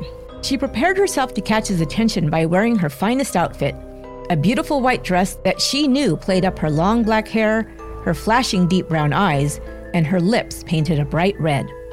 She also wore high-heeled shoes that made a sharp clicking sound as she walked down the lane. She arrived at the town square and caught the attention of the handsome vaquero. The young man sought her out, and he quickly fell in love and asked for her hand. The humble peasant girl was now the wife of a rich rancher. At first, all was wonderful for Maria. She lived in a beautiful home and in short order had 2 children, both sons. But not long after her sons were born, her husband began to spend less time at home. He said he needed to attend to ranch business, but she suspected he was off seeing other women and that he was now bored with her. When he was home, he spent little time with Maria, only paying attention to his 2 boys. Maria became jealous, not only of the other women she suspected he was seeing, but of her own 2 sons as well. Maria was used to having the admiration of all the men in the village, and now her own husband ignored her. One day, Maria was walking along the river with her boys, and her husband, who'd been gone for days, drove by in a carriage. He stopped the carriage and got out to hug and kiss his sons in greeting. He also spoiled them with gifts of candy. For Maria, there was nothing, not even a greeting. She seethed as she stood at the side of the road, ignored. But she was even more angry when she looked inside the carriage and saw that a younger woman, nicely dressed and obviously wealthy, was inside. She now had proof that her husband was two-timing her, and she was furious. Her husband and the woman drove off in the carriage, and Maria could not control her anger. She looked into the eyes of her two beautiful boys, and all she could see was the image of their cheating father. Enraged, and before she knew what she was doing, she picked up her sons one at a time and threw them into the river below. Watching them sink into the dark waters, she screamed and ran down to them, but it was too late. The river had carried them away. Maria, as if in a daze, went home and put on her beautiful white dress and high heels. She returned to the riverbank and walked up and down along the shore, crying and calling out for her children. After a time, people from nearby began to hear a woman's pitiful cries and followed the sound to the river. They saw the woman in a white dress, now splattered with river mud and torn by the jagged rocks. Her face was frozen into a mask of grief. Her hair was wild and tangled by the wind. Some of the men climbed down towards the river to try and help her, but before they could reach her, she let out one last cry, "Where are you, my children?" and then plunged herself into the water. The strong current carried her away, never to be seen again. From now on, the beautiful Maria, who had killed her own children and then taken her own life, would be known as La Llorona, which means the crying woman. Now, children who have learned the story of La Llorona can sometimes hear late at night, after the clock strikes midnight, the sound of high heels clicking outside their windows as they're just drifting off to sleep. Sometimes they can hear her weeping. Other times, La Llorona cries out in a terrifying voice, calling to her dead children. But children are warned. If they are naughty or have recently acted like a travieso, a disobedient child, La Llorona may become angry. Then, without warning, she will snatch them up and carry them off into the spirit world. Or, God forbid, the child struggles to free themselves from her icy grasp.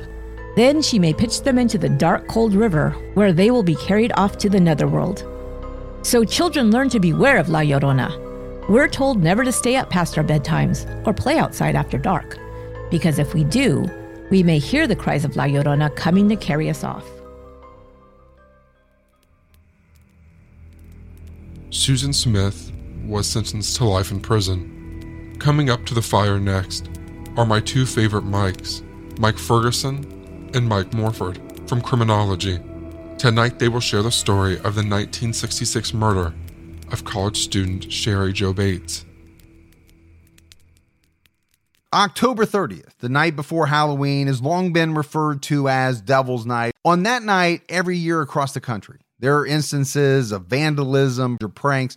Usually, it's a result of teenagers misbehaving, and in most cases, trees filled with toilet paper may be the extent of the mischief. Sometimes, however, the crimes committed on October 30th go far beyond harmless fun.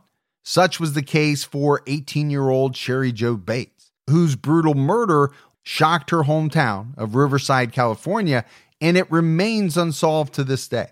The city of Riverside is an hour west of Los Angeles. In 1966, many of Riverside's residents were transplants who came to work at Riverside area military bases. Such was the case for the Bates family, who moved from Omaha, Nebraska in 1957. Joseph Bates, the patriarch of the family, found work as a machinist at the Corona Naval Ordnance Lab. His wife, Irene, was a homemaker, and rounding out the Bates family was son Michael and daughter Sherry Jo. During the 1960s, Irene Bates began to struggle with her mental health and had to be committed to a mental hospital. As a result, Joseph and Irene's marriage suffered, and they eventually divorced in 1965. Michael graduated from Ramona High School and joined the Navy. Sherry Jo and her father, Joseph, found themselves alone in their suddenly quiet home located at 4195 Via San Jose in Riverside. Sherry Jo was a popular and outgoing student with lots of friends at Ramona High School. She was a cheerleader who dated one of the school's star football players. The young couple even made plans to marry. Following graduation in 1966, Sherry Jo immediately enrolled at Riverside City College, less than 4 miles away from her home. With her fiancé away at college in Northern California, Sherry Jo applied herself to her studies, and she took a part-time job at a local bank. She had hopes of becoming a flight attendant. On Sunday, October 30th, while Joseph Bates was out, Sherry Jo left her home, headed for the Riverside City College library. to check out some books and study.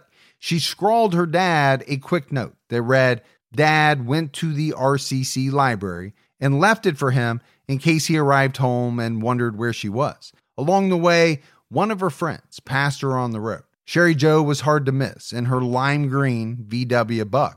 It was about 6:10 p.m. when the friend saw Sherry Jo.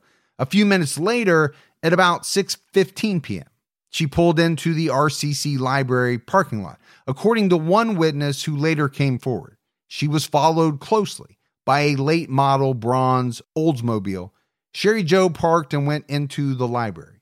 Although some people that knew her would later say that they didn't recall seeing her in the library, at least one witness that knew her confirmed she was in the library, and he detailed how she was writing in a blue spiral notebook. Exactly what happened after Sherry Jo walked into the library remains unclear to this day. Police believe that Sherry Jo left the library at 9 p.m. when it closed. Back at home, Sherry's dad arrived home and found Sherry's note. He went to bed expecting Sherry Jo would be home later that evening, but she never made it home.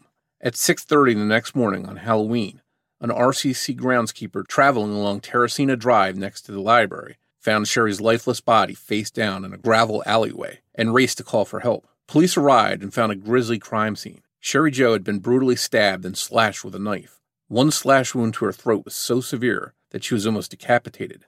Some possibly important clues were found at the scene.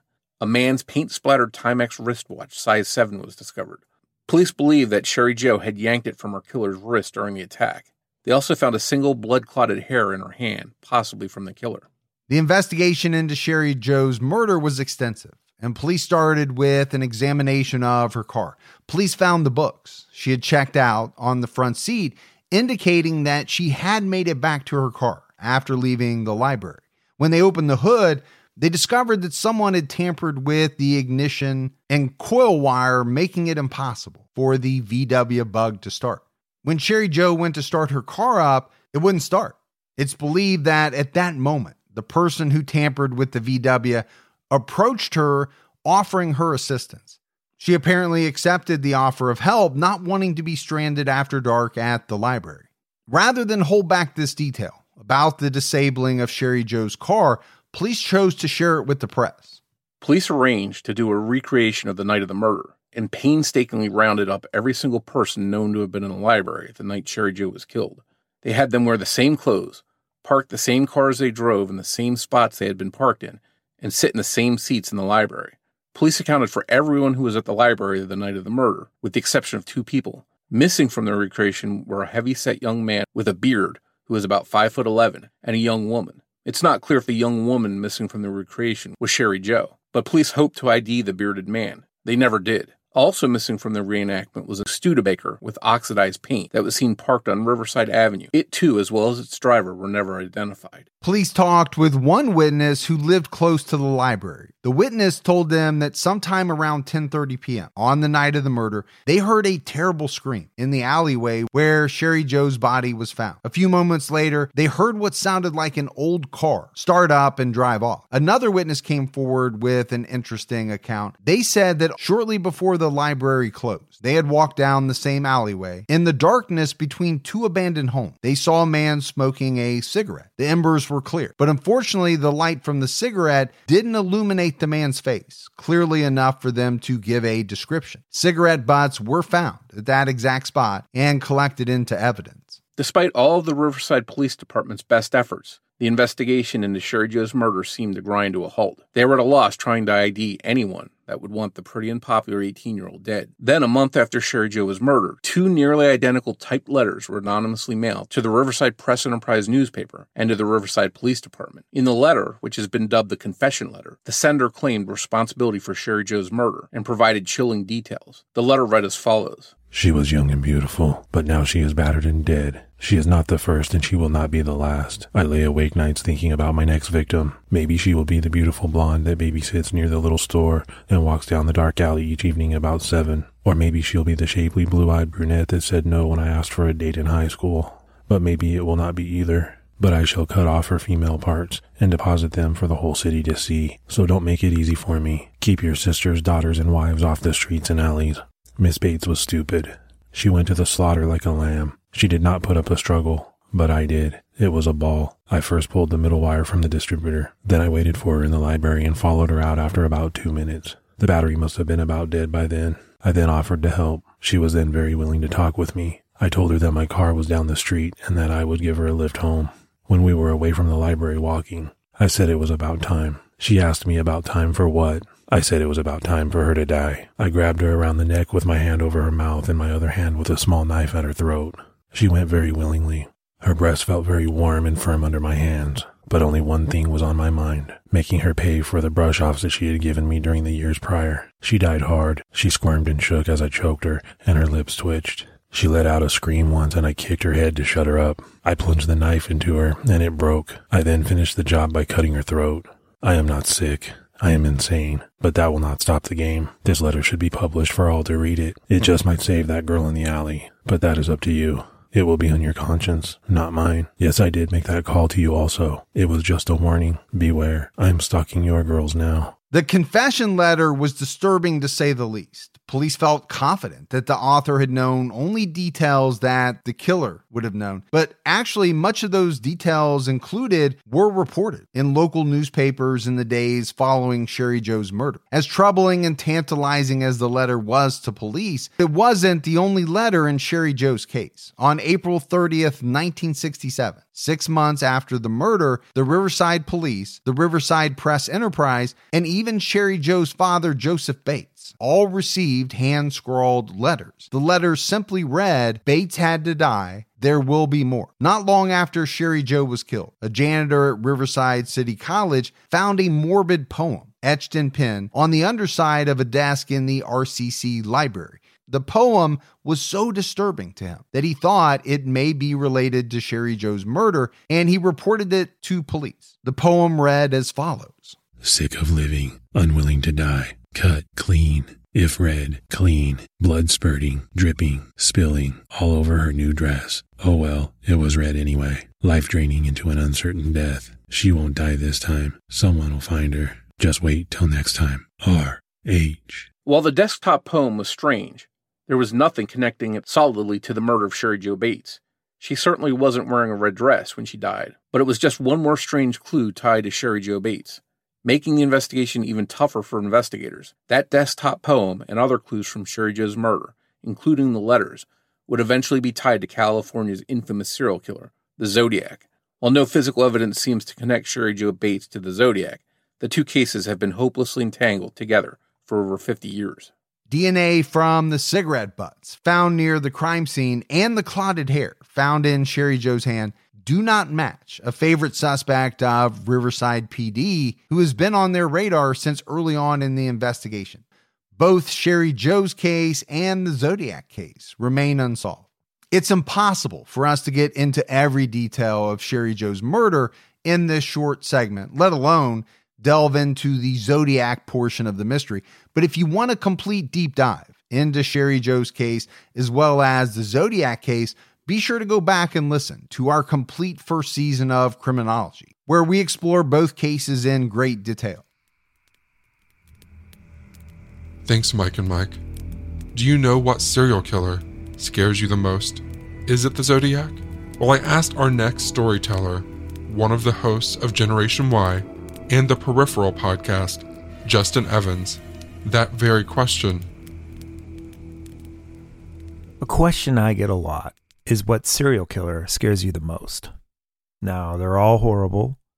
They all leave a trail of shattered lives and victims in their wake. But when it comes to which one actually scares me, I had to think about that.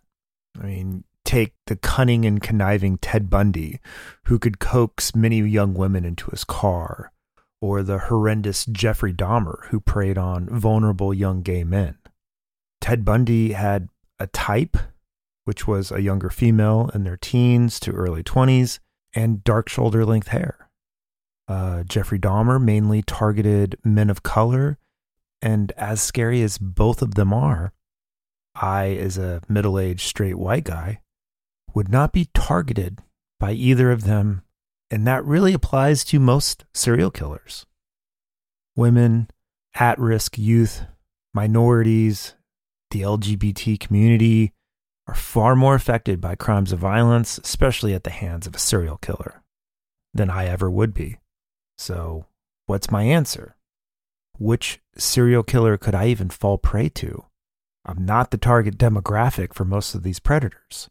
In reality, there are only a few, and even those wouldn't target me directly, but get rid of me, as it were, if I were in their way of their actual intended target.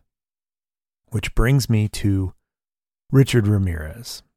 When I was a child, I remember seeing a man's face on the TV, and I asked my mom, "Who is that? What's going on?" And she said, "They caught a very scary man."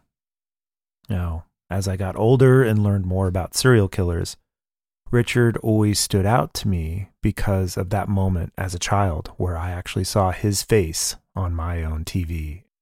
Once I started reading about him and how he chose his victims, it became very clear to me that he wasn't like the others.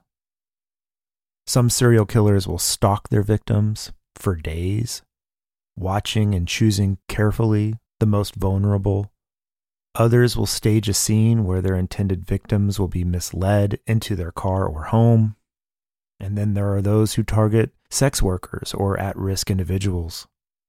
Richard, on the other hand, would go out at night, walk down the street, follow you into your house as you got home from work or returned from the store. He targeted women, but if there was a man in the house, he would shoot them and kill them first because Richard perceived them as the bigger threat and something that was in the way of his end goal. And his goal was typically raping and murdering the woman. And I can only imagine opening up my garage door and pulling into my garage, and as the garage door is closing, somebody slipping underneath and into my home. Sometimes Richard would break into a house or an apartment, not even knowing who was inside, but with the intention of killing anyone he came across. He would search for unlocked doors or windows to gain silent access to the home. Once inside, he would get low to the ground in a prone position and wait for his eyes to adjust to the darkness. Richard hunted at night, which is how he got the moniker the Night Stalker. Among his many victims, those who survived were left maimed or tormented. Their ages ranged from 9 to 83 years old. He would strangle, shoot, stab, and bludgeon his victims.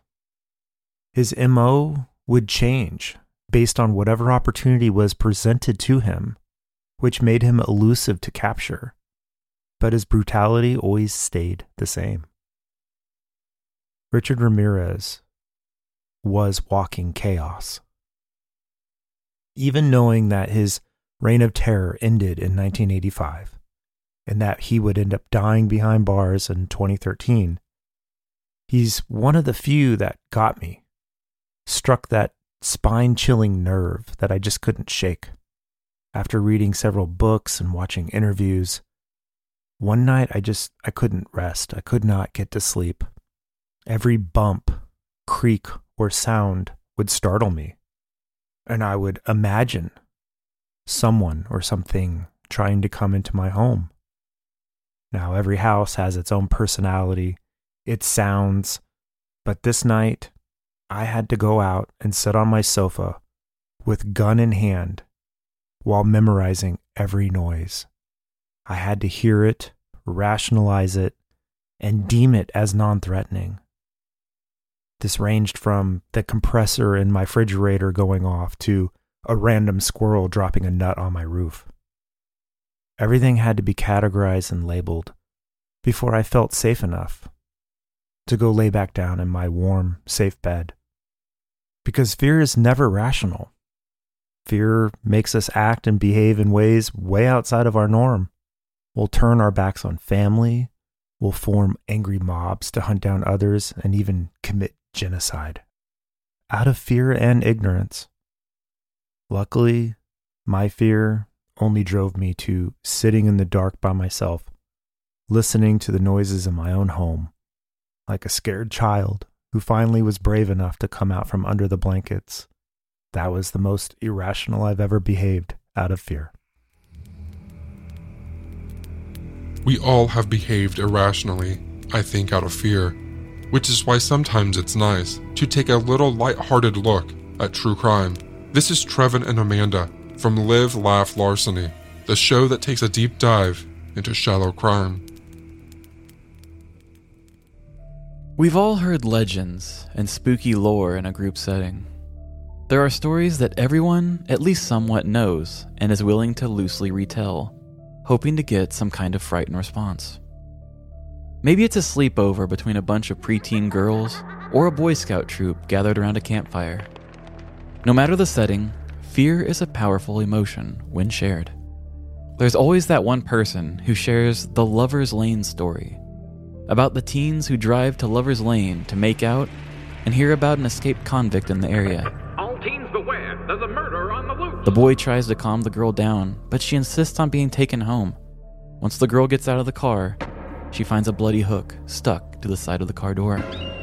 Gasps and sounds of unease surround the storyteller as they sit back and admire that they are the Stephen King of their generation. I am so spooky. The thing about these creepy stories is that they have been retold and passed down from generations, like a game of telephone, but with deadlier consequences.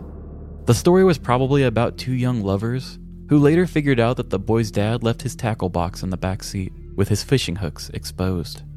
This story later got retold more and more, over time, turning into something much more dreadful. But really, what's scarier than dating the son of a fisherman? Not a fisherman! So gather around your podcast listening device, because I'm about to tell you a whole new story that I expect will be repeated in large gatherings for millennia.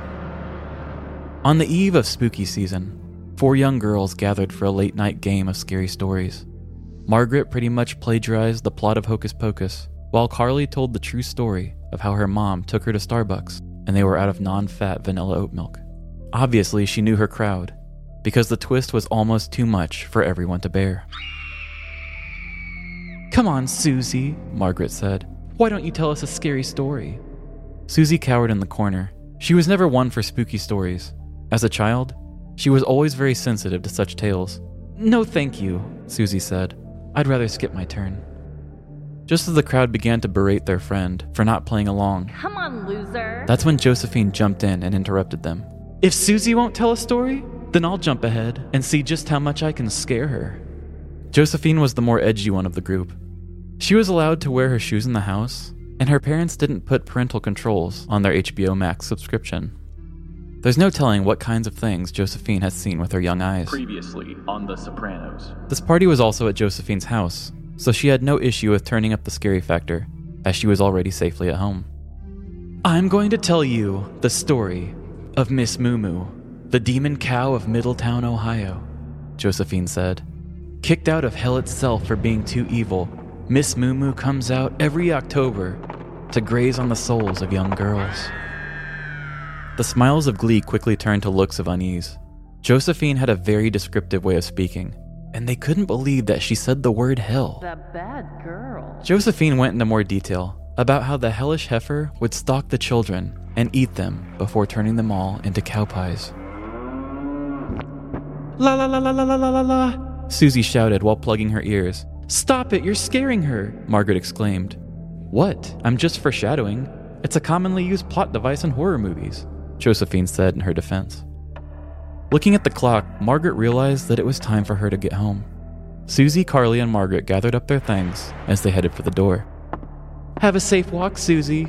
Don't let Miss Moo Moo get you," Josephine shouted just before closing her door. At the end of Josephine's driveway, Margaret went left as Susie and Carly headed right. The two had made this walk many nights before, but there was something strange about this particular evening. Maybe it was the scary stories that they just swapped, or how they were irresponsibly drinking iced coffees at 10 p.m. As they continued to walk, they couldn't help but feel like they were being watched. From the opposite side of the street, they heard a rustling of leaves. "What was that?" Susie whispered over to Carly. In that moment, the fear had crept into Carly too. The sounds of the night crickets and street lamps slowly began to silence, as the only thing the two could hear were their hearts beating. Carly grabbed Susie's hand as they both stood frozen in the middle of the street. Neither one could conjure the strength to check their surroundings. Just as they were about to make a run for it, they heard another noise from behind them. It sounded like that of a giant beast huffing just before an attack. Susie slowly turned her head to see a large figure with 2 big horns. "It's Miss Moo Moo!" Susie yelled, as both girls screamed and ran for it. But as the girls were gaining speed, they couldn't help but notice that the demon bull was chasing after them. No matter what direction they would take, the loud stomps of the creature would follow close behind, while still making its demonic snorts. Fatigued and dehydrated from the iced coffees, the girls knew they were only a block away from a busy intersection where they could get help. It took everything they had to keep running, as they could feel the hot breath of the beast blowing on their backs. As the headlights of the cars came into focus, the girls ran onto the crosswalk and flagged down the cars at the red light. "Help us! You've got to help us!" the 2 screamed, before continuing to run across the street. As the girls reached the next sidewalk, they began to hear car horns honking and people screaming. What's the matter with you? "I'm a thirsty cow," the beast cried out. "Can anyone pour me a caramooloo?" The honking continued, as the cow person refused to get out of the street. Sue and Carly were finally coming back to reality. They were no longer viewing the world in the same scared way they had been. Taking a closer look, that's when they realized that this was no beast. Standing in front of the angry drivers was a drunk woman, just wearing a cow costume. The 2 girls watched as police lights quickly filled the intersection. As the police officer stepped out of their car, a strange man came running from one of the nearby houses. "Thank God you're here," said the man. "That is the same cow that I spotted peeing on my front porch earlier." In September of 2008, Middletown, Ohio woman Michelle Allen was arrested for getting in the way of traffic and chasing children while wearing a cow suit. There were also accusations from a neighbor stating that she had urinated on his porch. At the time of her arrest, she was smelling strongly of alcohol while also threatening the arresting officers. She was charged with 1 count of disorderly conduct. According to police, this was the 50th time Allen had been arrested. On the following Tuesday, Michelle Allen showed up to court wearing the very same cow suit and challenged other people in court to, quote, suck her udders. Investigators believe that this may have been a promotional stunt for a local haunted trail, as an employee of the trail did come to repossess the cow suit. Whether this was a stunt or not, the charge did land Allen in jail for 30 days, and I don't think we can blame a promotional stunt for the other 49 arrests. So let the story of Miss Moo Moo be the start of a new spooky legend to tell kids around the campfire. Because it's Halloween season, and Miss Moo Moo may just be wandering the streets of Middletown, Ohio right now, grazing on the souls of those who stay up too late. Miss Moo Moo strikes! Yes, if anybody is a listener of our show, Miss Moo Moo did come up a couple weeks ago in a different way, but we were just so tickled by the name that I had to make a callback to it. Oh, I am obsessed. What a story. Oh my God. I really want to dress as a cow for Halloween now and just tell someone, suck my udders. I've got a sheep costume you can wear, but I don't have a cow one. So if anybody's never listened to us before, we do movie versions basically of stories. So sometimes we will kind of exaggerate things a little bit more to add the drama. But at the end, I always try to do some sort of a recap that explains the truth. Yeah. Nobody called her Miss Moo Moo. I don't know anything about these girls, but I do know that a drunk woman dressed as a cow did chase women, pee on a porch, and make a fool of herself in traffic. Yep. We always tell true stories, but we always say, the details may vary here and there. Yeah. We like to have a little bit of fun with our stories. So if you ever need a lighthearted break, we would love for you to jump over to Live, Laugh, Larceny anytime. I'm going to look for a cow costume now on Amazon. I'm sure to come into use sometime, right? Okay, for my next friend, she's going to ask you to close your eyes. Just go with it. I'll keep an eye out for anything shady. Her name is Sammy from the Hidden Staircase. Okay, here she comes.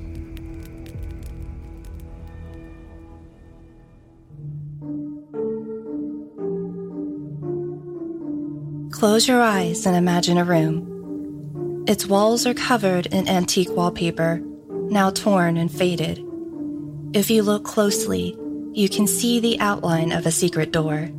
A door that will open if you are willing to enter.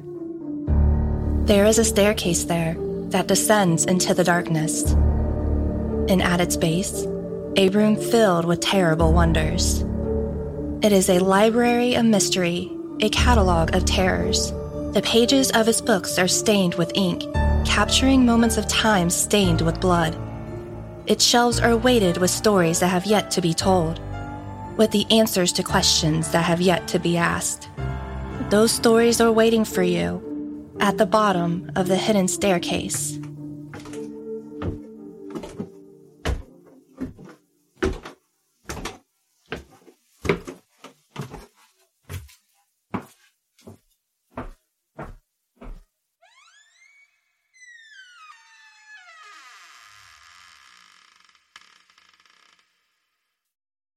I'm Sammy, the host of the Hidden Staircase podcast, true crime, paranormal, and mysterious cases from the archives. Every story you hear dates before the 1950s. But for this Halloween special, I'm going to tell you about a game that can only be played at midnight. This game should not be taken lightly. If anything, this game should not be played at all. But if you're going to play the midnight game, you might as well know the rules. The midnight game is an old pagan ritual used mainly as punishment for those who have broken the laws of the pagan religion in question. While it was mainly used as a scare tactic to not disobey the gods, there is still a very existent chance of death to those who play the midnight game. There's an even higher chance of permanent mental scarring. It is highly recommended that you do not play the midnight game. However, for those few thrill seekers searching for a rush, or for those delving into obscure occult rituals, these are simple instructions on how to play. Do so at your own risk. Prerequisites.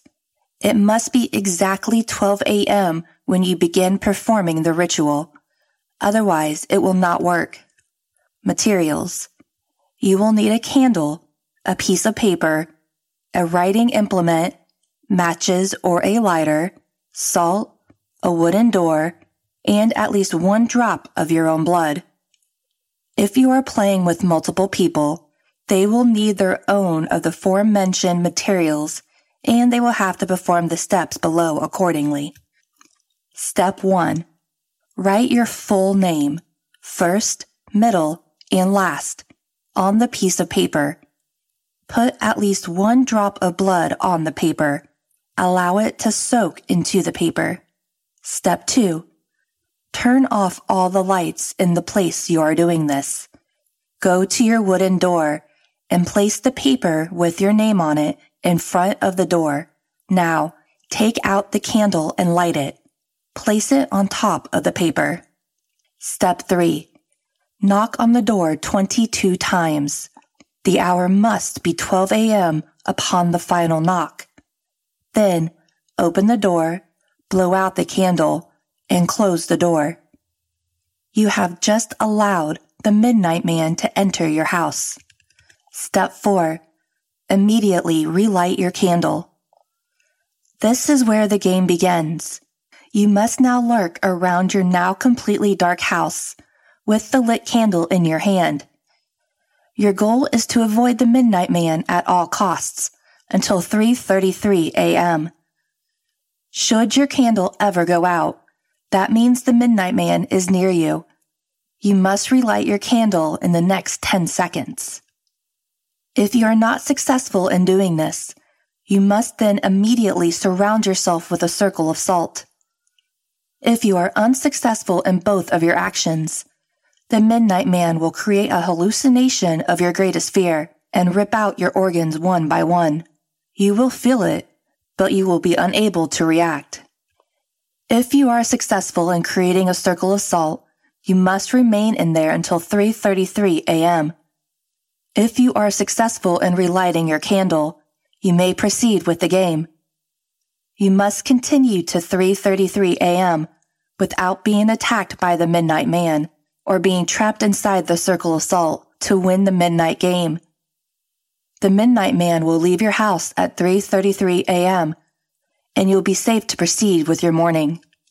Addition: indications that you are near the Midnight Man will include sudden drops in temperature, seeing a pure black, humanoid figure through the darkness, and hearing very soft whispering coming from an indiscernible source.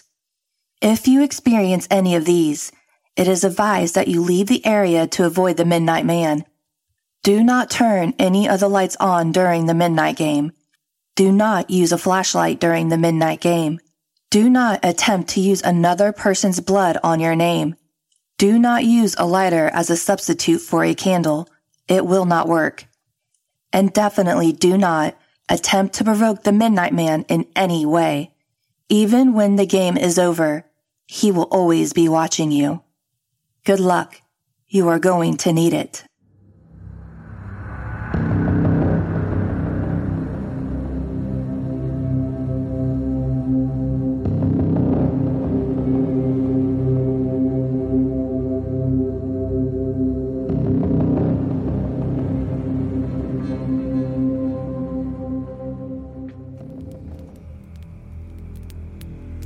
Okay, you can open your eyes now.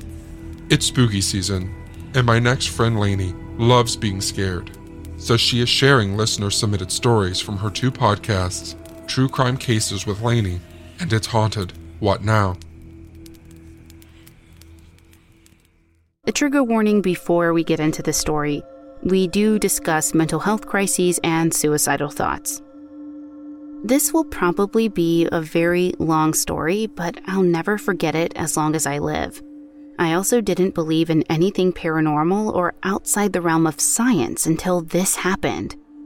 I still just don't know what to make of it, to be honest, and I would love to hear what people think might have been going on. So, my freshman year of college, I moved into a dorm in a very old historic building in Florida. It was 2020 and COVID was still really bad, so each student had their own room. I quickly made friends with the girl who lived directly next door, Sophie, and a girl on the 3rd floor, Evie. On the first or second night, we got to talking about ghosts and spiritual stuff, as we all realized we were very into the occult and whatnot. The 3rd floor girl, Evie, suggested that we make and play a Ouija board. I had tried one before at sleepovers and it had never worked, but I was interested, and it was a super old building that was supposedly haunted, so we gave it a shot. We made the board out of cardboard, and that was the first of many nights using this thing.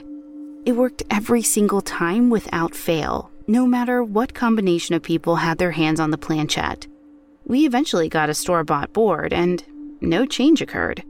We used this board probably every day. It became like an obsession. It's all we talked about. I'm still not sure if it was because the thought of speaking to something otherworldly was exciting, or if something else was going on. I could tell so many little stories, but I'll try to sum up the important stuff. We knew it was legit the first night we played. We were quickly introduced to the entity on the other side.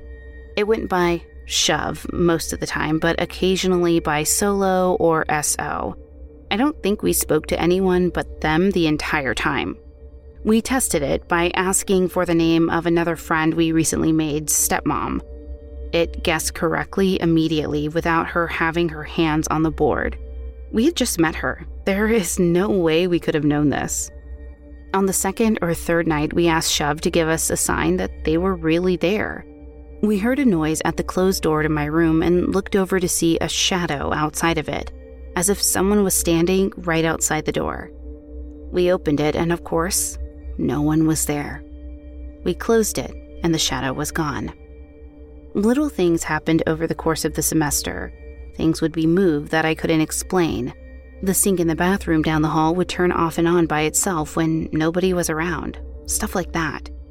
After a few weeks of this, things really started to get weird. One night, I was playing the board with Evie's boyfriend and Sophie. Evie was laying with her head in her boyfriend's lap, not touching the board. Suddenly, she started panicking and hyperventilating. We thought she must be having a random panic attack or something, but she claimed she was unable to control where her eyes were looking. We went to take her out of the building because she was so freaked out, and in the lobby she swore she saw someone out of the corner of her eye. Saw that no one was actually there and bolted out the front doors, terrified. Shove really seemed to turn on Evie for whatever reason. On another night, not long after that one, the three of us original girls were playing the board and Evie told us her back was really hurting.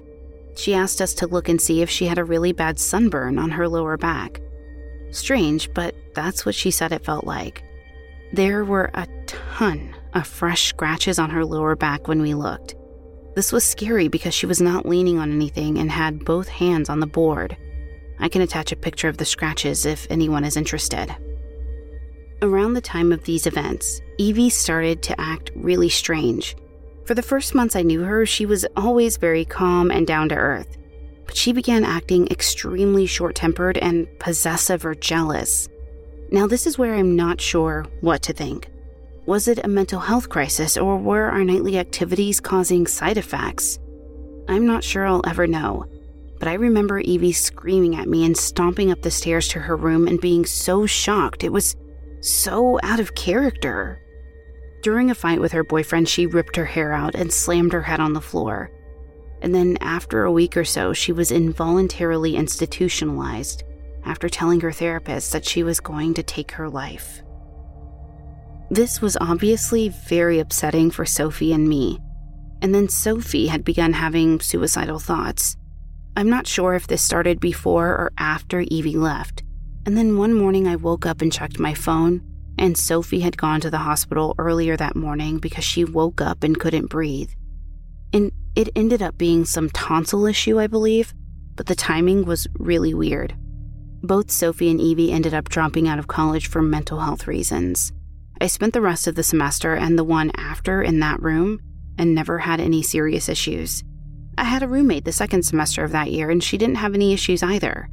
I played the board every once in a while to show curious friends the ghosts that lived in my room. Shove was always there but did nothing more than respond on the board. I'm still very much in touch with Sophie and Evie. Evie completely returned to her old self not long after dropping out. Whether this was due to the removal of stressful college work or being away from that building for good, I'll never know. Was she possessed? Who was Shove? Was Shove even real, or did we just make him up because we desperately wanted to believe something else was out there? I'll probably never get any answers, but I guess at least I have a good story to tell at parties.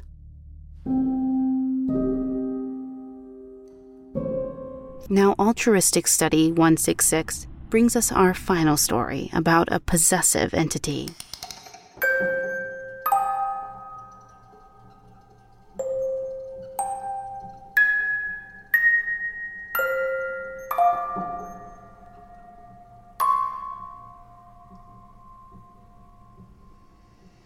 I was dating a guy not long ago. We did chat about our weird ghost experiences, and he said a lot of weird stuff happens around him. It didn't really bother me as most things aren't sinister. At his house, you would hear walking down the corridors, knocking, strange smells that seemed to just appear and stick around. His son used to turn to us and ask us who else was in the house, or ask, "Who's that?" It was fairly innocent stuff until about a month ago. I woke up in the night and went for a cigarette. I went to the toilet and then got back into bed. I heard a creak by the door and wondered if it was his child. It wasn't. This huge, slim shadow stood by the door, and I mean huge. I've seen stuff before and didn't get a scared feeling, but this literally filled me with dread and horror. I was trying to shake the guy I was dating awake, but he wasn't waking up. And I heard a weird laughter and just the words, "Mine." Then the shadow disappeared. I didn't sleep and left when the sun came up. We talked about it later in the day, and the guy is fully aware of it. It's moved with him everywhere he goes, and his son has seen it too and sleepwalks since he first saw it. The son once walked over to me and just leaned in my face, whispering. Since I saw it that night, The guy's mental health has deteriorated so poorly. He just lays in bed, doesn't eat, lashes out, and I had to walk away. Does anyone else have a similar experience or something like that?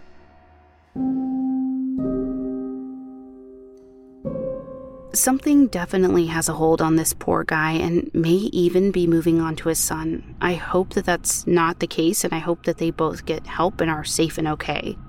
I hope you don't feel bad that you had to get yourself out of that situation instead of remaining with him. If he's aware of what is going on, then he may have invited this entity into his life, and you're not responsible for that. Are you getting a bit spooked now? Well, not every terrifying monster is alive. You'll find out what I mean from Justin Drown, who is the host of Obscura, a true crime podcast, and Disaster. Get ready and hold on tight.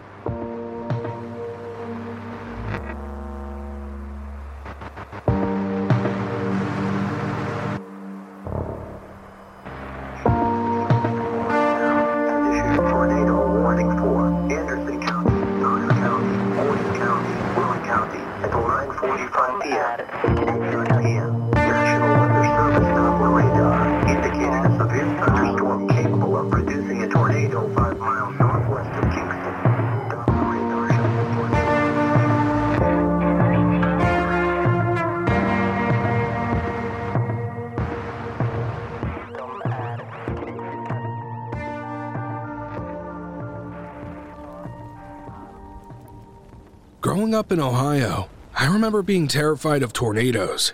When there was a warning on the television, I remember being sure that this would be the end. A tornado would come and wipe out the house.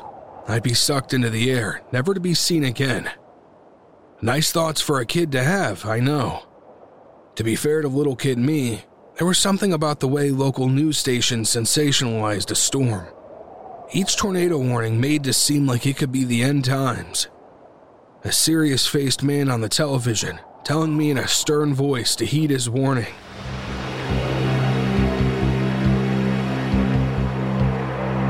If you are in a mandatory evacuation area, you need to get to high ground now.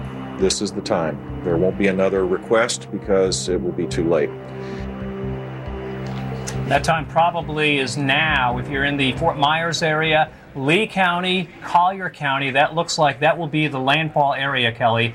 This is a major hurricane. Top winds are now above 125 miles per hour sustained. That's right. We'll have another update with our hurricane expert coming up shortly. But first of all, let's give you the very latest that we have from the National Hurricane Center and our Hurricane Hunter flight information showing that our pressure has now dropped to 954 millibars or 28.17 inches of mercury. The flight level, by the way, at 9140 feet. And the eye information is that it's about 8 miles wide and the maximum flight winds have been about 162 miles per hour. And because of that, the new advisory should come in very shortly, signifying this is a Category 4 hurricane on the Saffir-Simpson scale. And Kelly, look at the outer bands now coming in.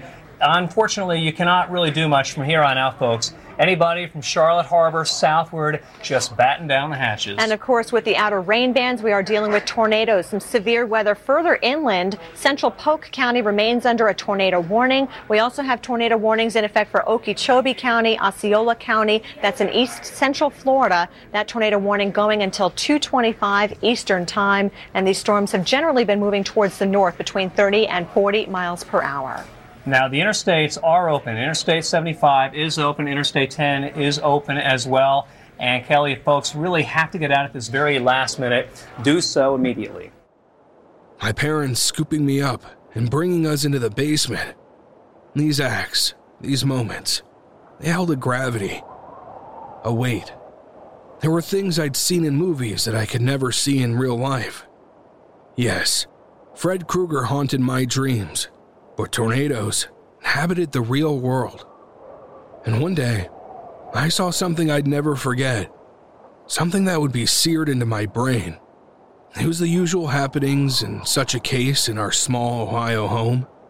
The bad weather, the news report with the stern man giving us the tornado warning. We prepared for the basement. My memories are loose, but as my parents were scurrying about, I went to the kitchen window. And there, out in the cornfields that stretched into the horizon, was a dark spike tunneling into the sky with a misty cloud of debris. My child eyes finally saw a tornado in person.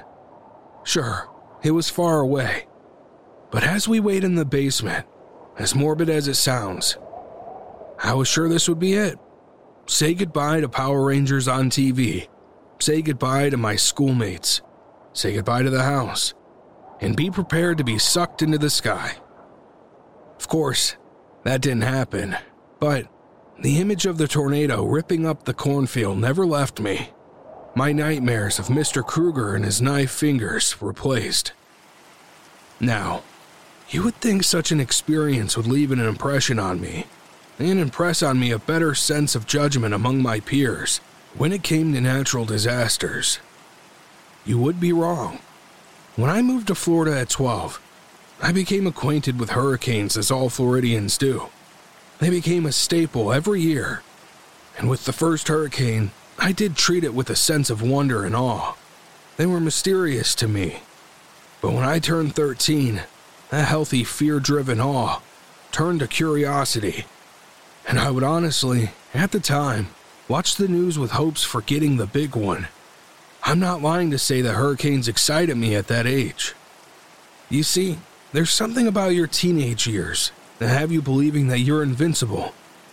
You feel so healthy, so in your prime. You couldn't possibly die, right? You are truly the main character of your own movie. Luckily, most of us grow out of this phase. Most of us. I was 15 when Hurricane Charlie devastated Florida in 2004. Welcome back. I'm Bill Keneally. And I'm Kelly Cass. We continue to monitor the progress of Hurricane Charlie, which is yet to make landfall along the western seaboard of Florida, but it's already causing problems further inland. Major water concerns the next few hours. We have a landfall south of Tampa. What are the implications? Let's go right to Dr. Steve Lyons. Steve? Well, Bill, the buzzsaw is heading right toward the greater Charlotte area here in Fort Myers area. Currently, Category 4 hurricane. Now, that could produce very extreme damage wind-wise, but also flood-wise. The Captiva Island area is right here. Of course, Naples is over here. Now, you're going to be missed just to the north at Naples, although it's still blustery and the weather's going downhill, winds gusting to 55 to 60 miles per hour right now. But what's going to happen here when this gets on shore in about 2 hours? We're very concerned about the flood potential from surge, but also the wind when we get up to Category 4. In this range, we're looking at extensive to extreme damage. So if you're not in a well-reinforced, constructed home or a poorly built home, you need to get out of it and go next door to your neighbor's house that's built better for the next 5 hours as this system makes landfall and moves inland. We can see a lot of roofs blown off if they're poorly constructed homes, signs down in the landfall area. We can see all kinds of trees down. Power outages will be widespread in the area of landfall. Now, the other big problem is the water level rise. We're going to see a significant surge here, and locally it could be as high as 18 feet. In a Category 4 hurricane in this area, we can see water rises as high as 18. It's going to come up in a hurry. It's moving at 20 miles per hour to the northeast. That accentuates the height of the surge, but it also makes things go from nothing to a very big water rise very quickly. So don't be outside near the ocean right now. You should be well away from the coast on high ground because the water is going to rise very quickly over the next 1 to 3 hours in the greater Fort Myers area, particularly near the Port Charlotte area. It was one of 4 named hurricanes that season. Not many people were prepared for what came. The hurricane upgraded from a Category 2 to a Category 4. Charlie killed 20 people. 15 of them directly. And like the morons we were, my friend Mike and I went jogging during the most intense part of the storm. The wind and the rain were unreal. That's what I remember most. Oh, and the trees shaking and blowing to the point of making a sort of music. Did I mention we were barefoot? No, I'm not kidding you. We were jogging through a Category 4 hurricane, barefoot, and I could feel the grip beneath my feet.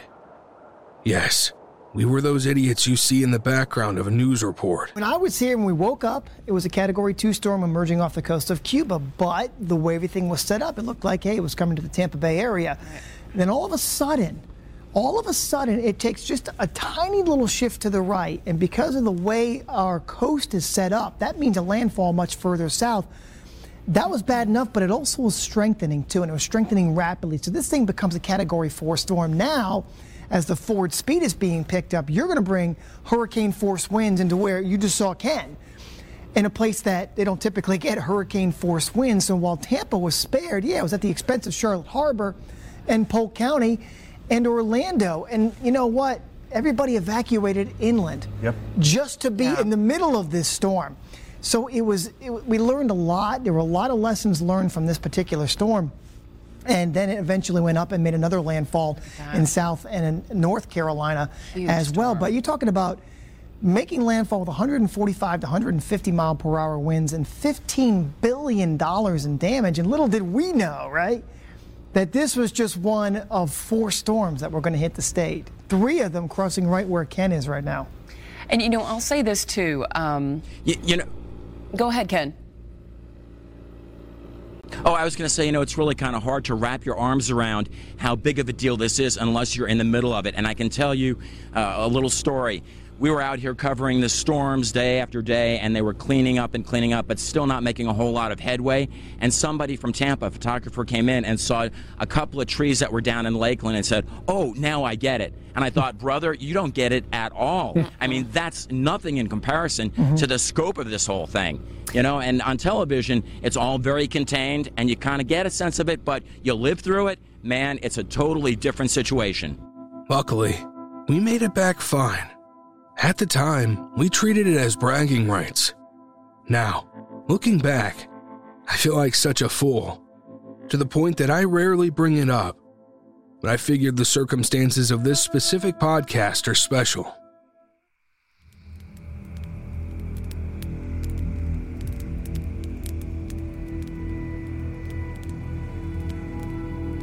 It looks like my next friend is running a little late. They do this sometimes. You have friends like this too, right?